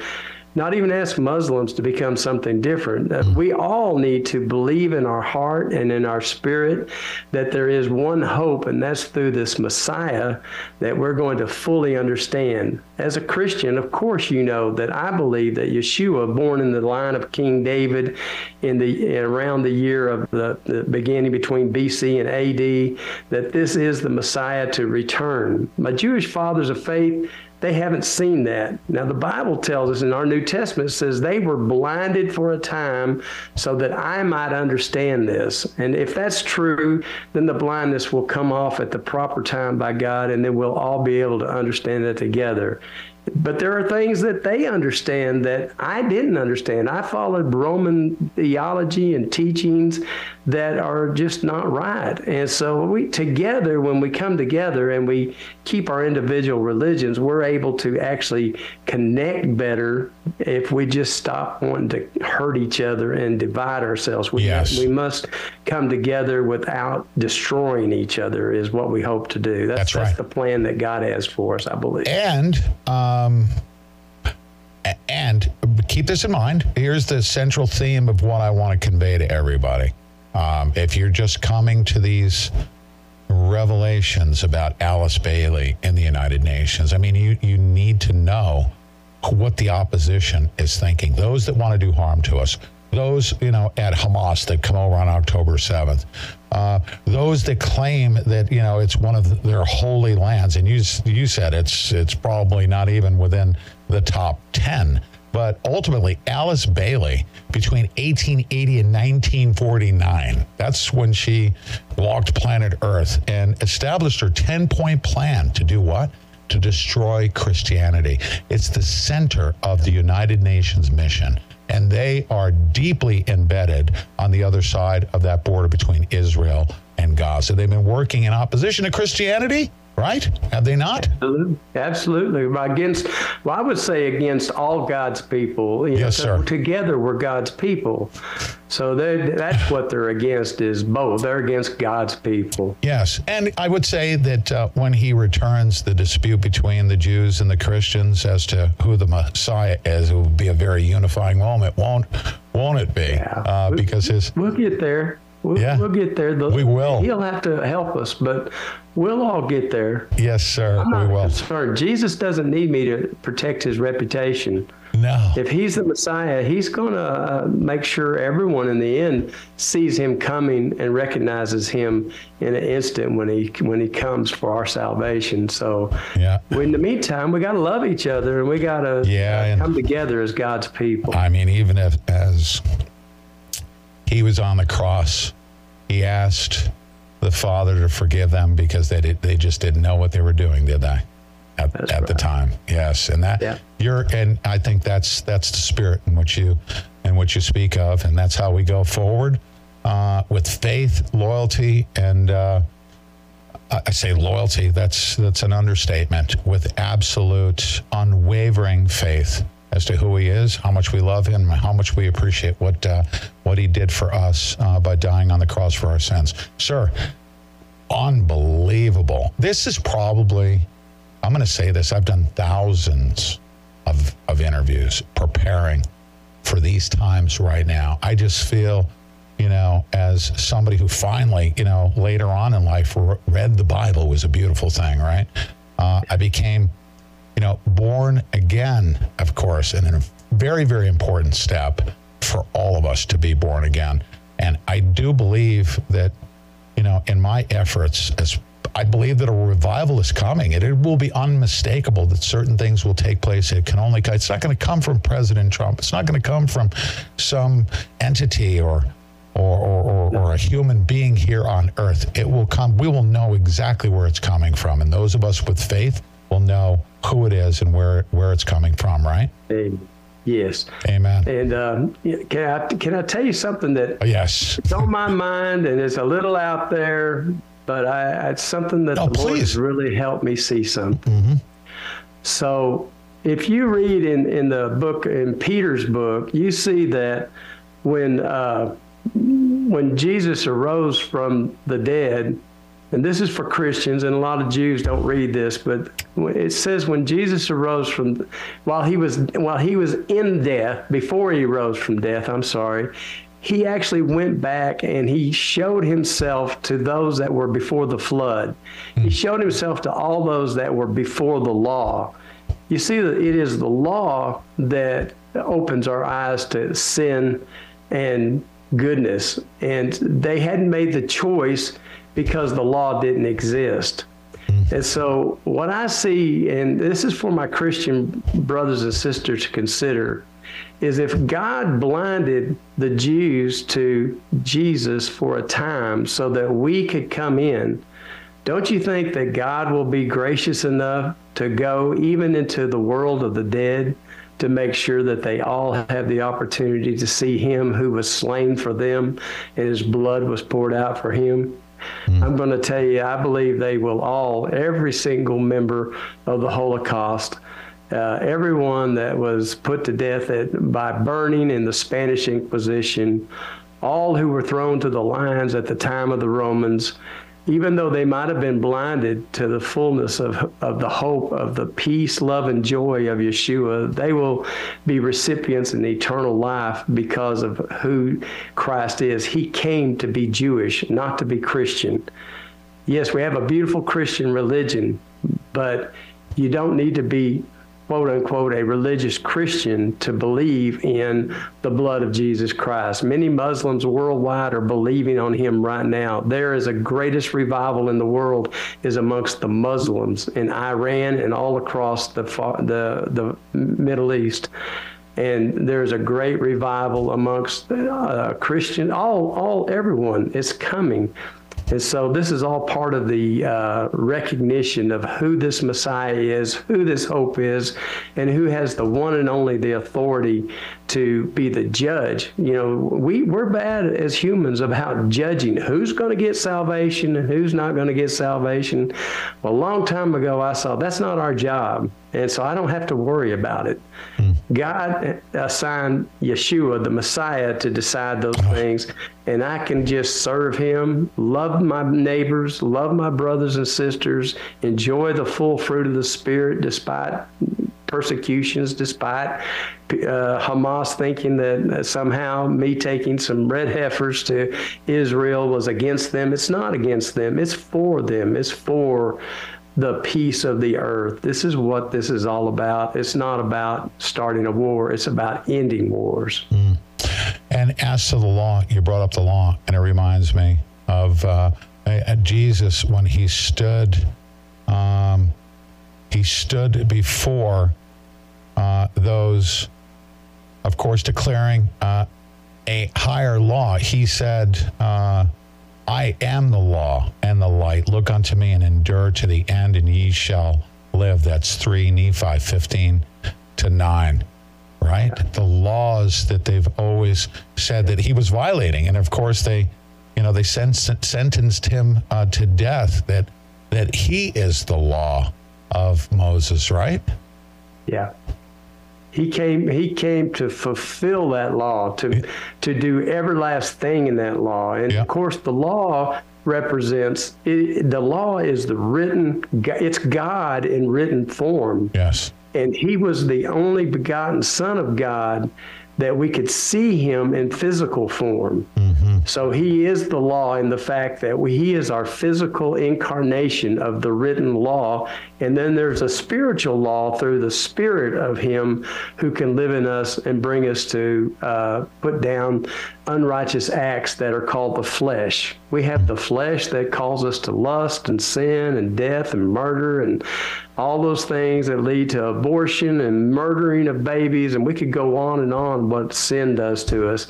But we that have been grafted into the Spirit of Yeshua inside our hearts by repenting of our sin and turning to his blood for a covering can now have the fullness of the Spirit helping us to overcome the work of the flesh. And that's every day, picking up our cross day to day and following after him with the fullness of the Spirit of God. And that's what this is all about.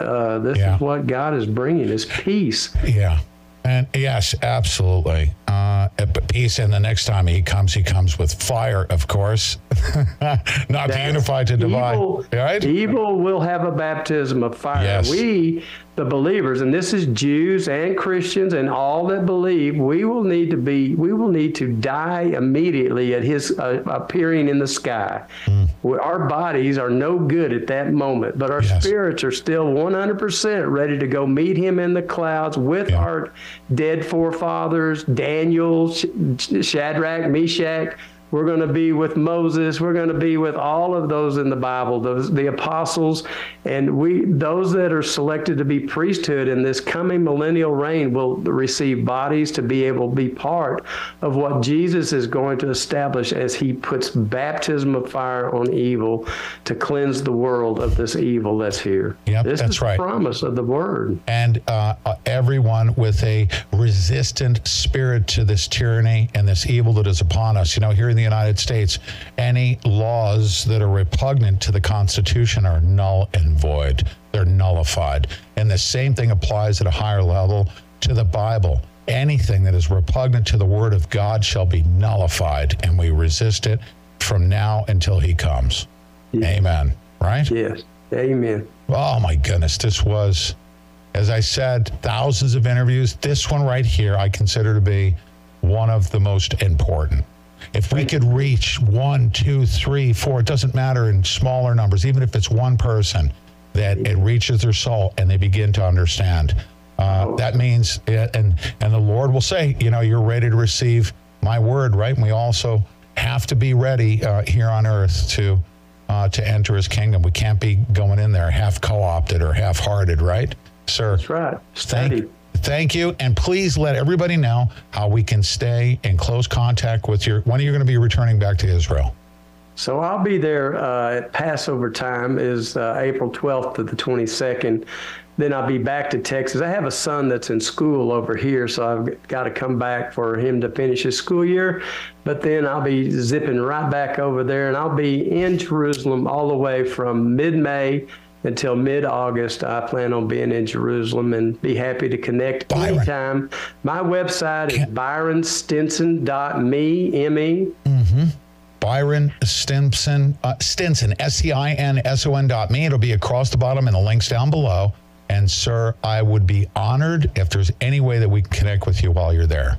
Always. Love to talk to you anytime, I'd brother. love to. We just FYI, we're working on helping connect many different feeds that will be able to video the ceremony if we're able to accomplish that around the Passover time. And we're working on that. If it all works as planned, then that feed is going to be available worldwide for everybody in the world to watch. So pray for us as we're trying to make those connections. Actually, it's got to be God does it, but he's using us for that. Yes. And so pray that the Lord would have that. And what that'll do is drive people to their Bibles. It'll drive them to the Word of God. And there cannot be anything wrong with being in there studying deeper and trying to find all the mysteries of God, because he is a mystery, but he wants us to unwrap it so that we know who he is. It's our job to study. So let's keep doing that. I give you my commitment. I'll help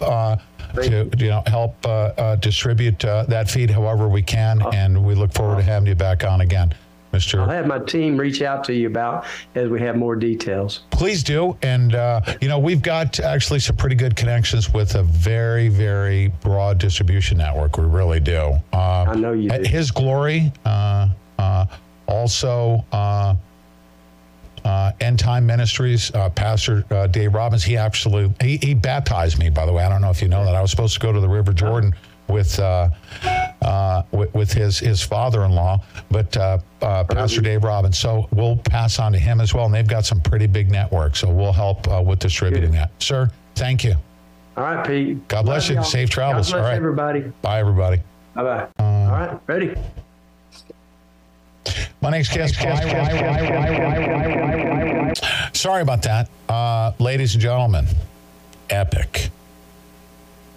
I'd love, if at all possible, to go to Israel for Passover and to live stream the event that's taking place there. The details of which you'll find out about. But, whether or not, I can go there and live stream it, or we will certainly live stream it during Passover right here with your help and support, of course. One way to do that, look at, I want to show you, this is that time of the day where I take my Bella Grace elixir. I do it twice a day. I open the packet. Here it is right here. This thin little packet.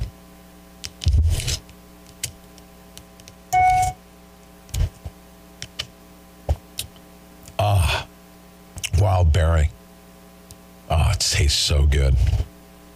Tastes like fresh berries. Bella Grace Elixir. A miraculous combination of 3 ingredients. One is Verisol collagen. The second is astaxanthin, and the third is cat's claw. That combination right there, for me, for men, for women, if you've got inflammation like I do in my right ankle because of a service-connected disability, my inflammation on my right ankle is pretty much gone. For women, collagen is great. It helps your body produce the collagen that you need to keep your skin healthy. And the other products there to be found at pete.bellagraceglobal.com. And by the way, we'd love, with your support of Bella Grace Global, I'd love to be able to fund, a trip to the Temple Mount during Passover. Record the arrival of those red heifers.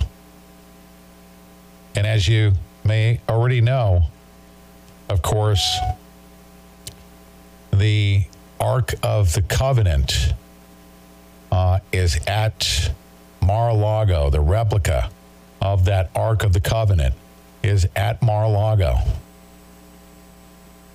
Maybe that Ark of the Covenant will return. We can only pray that it does, with all of the other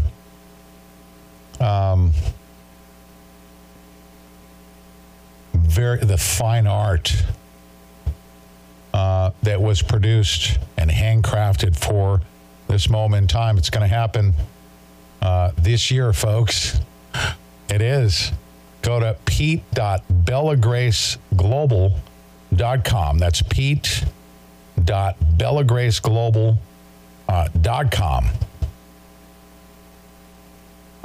Help support us. Help support our broadcasts. Help our efforts. I don't know if we'll ever be able to do it. It will only happen with your assistance, with your help. I hope you enjoyed this broadcast. I'm going to sign off for right now. Please tune in this afternoon for the Santilli Report on LFA. That's LFA TV. We're so proudly placed there. Of course, all of the War Room posse members, we welcome you with open arms. We certainly do. This has been a pretty emotionally charged broadcast. I hope that you share it with everybody far and wide. Thank you, ladies and gentlemen. We'll see you at 4 o'clock for LFA TV, the Santilli Report at 4 p.m. Eastern Time. Bye, everyone.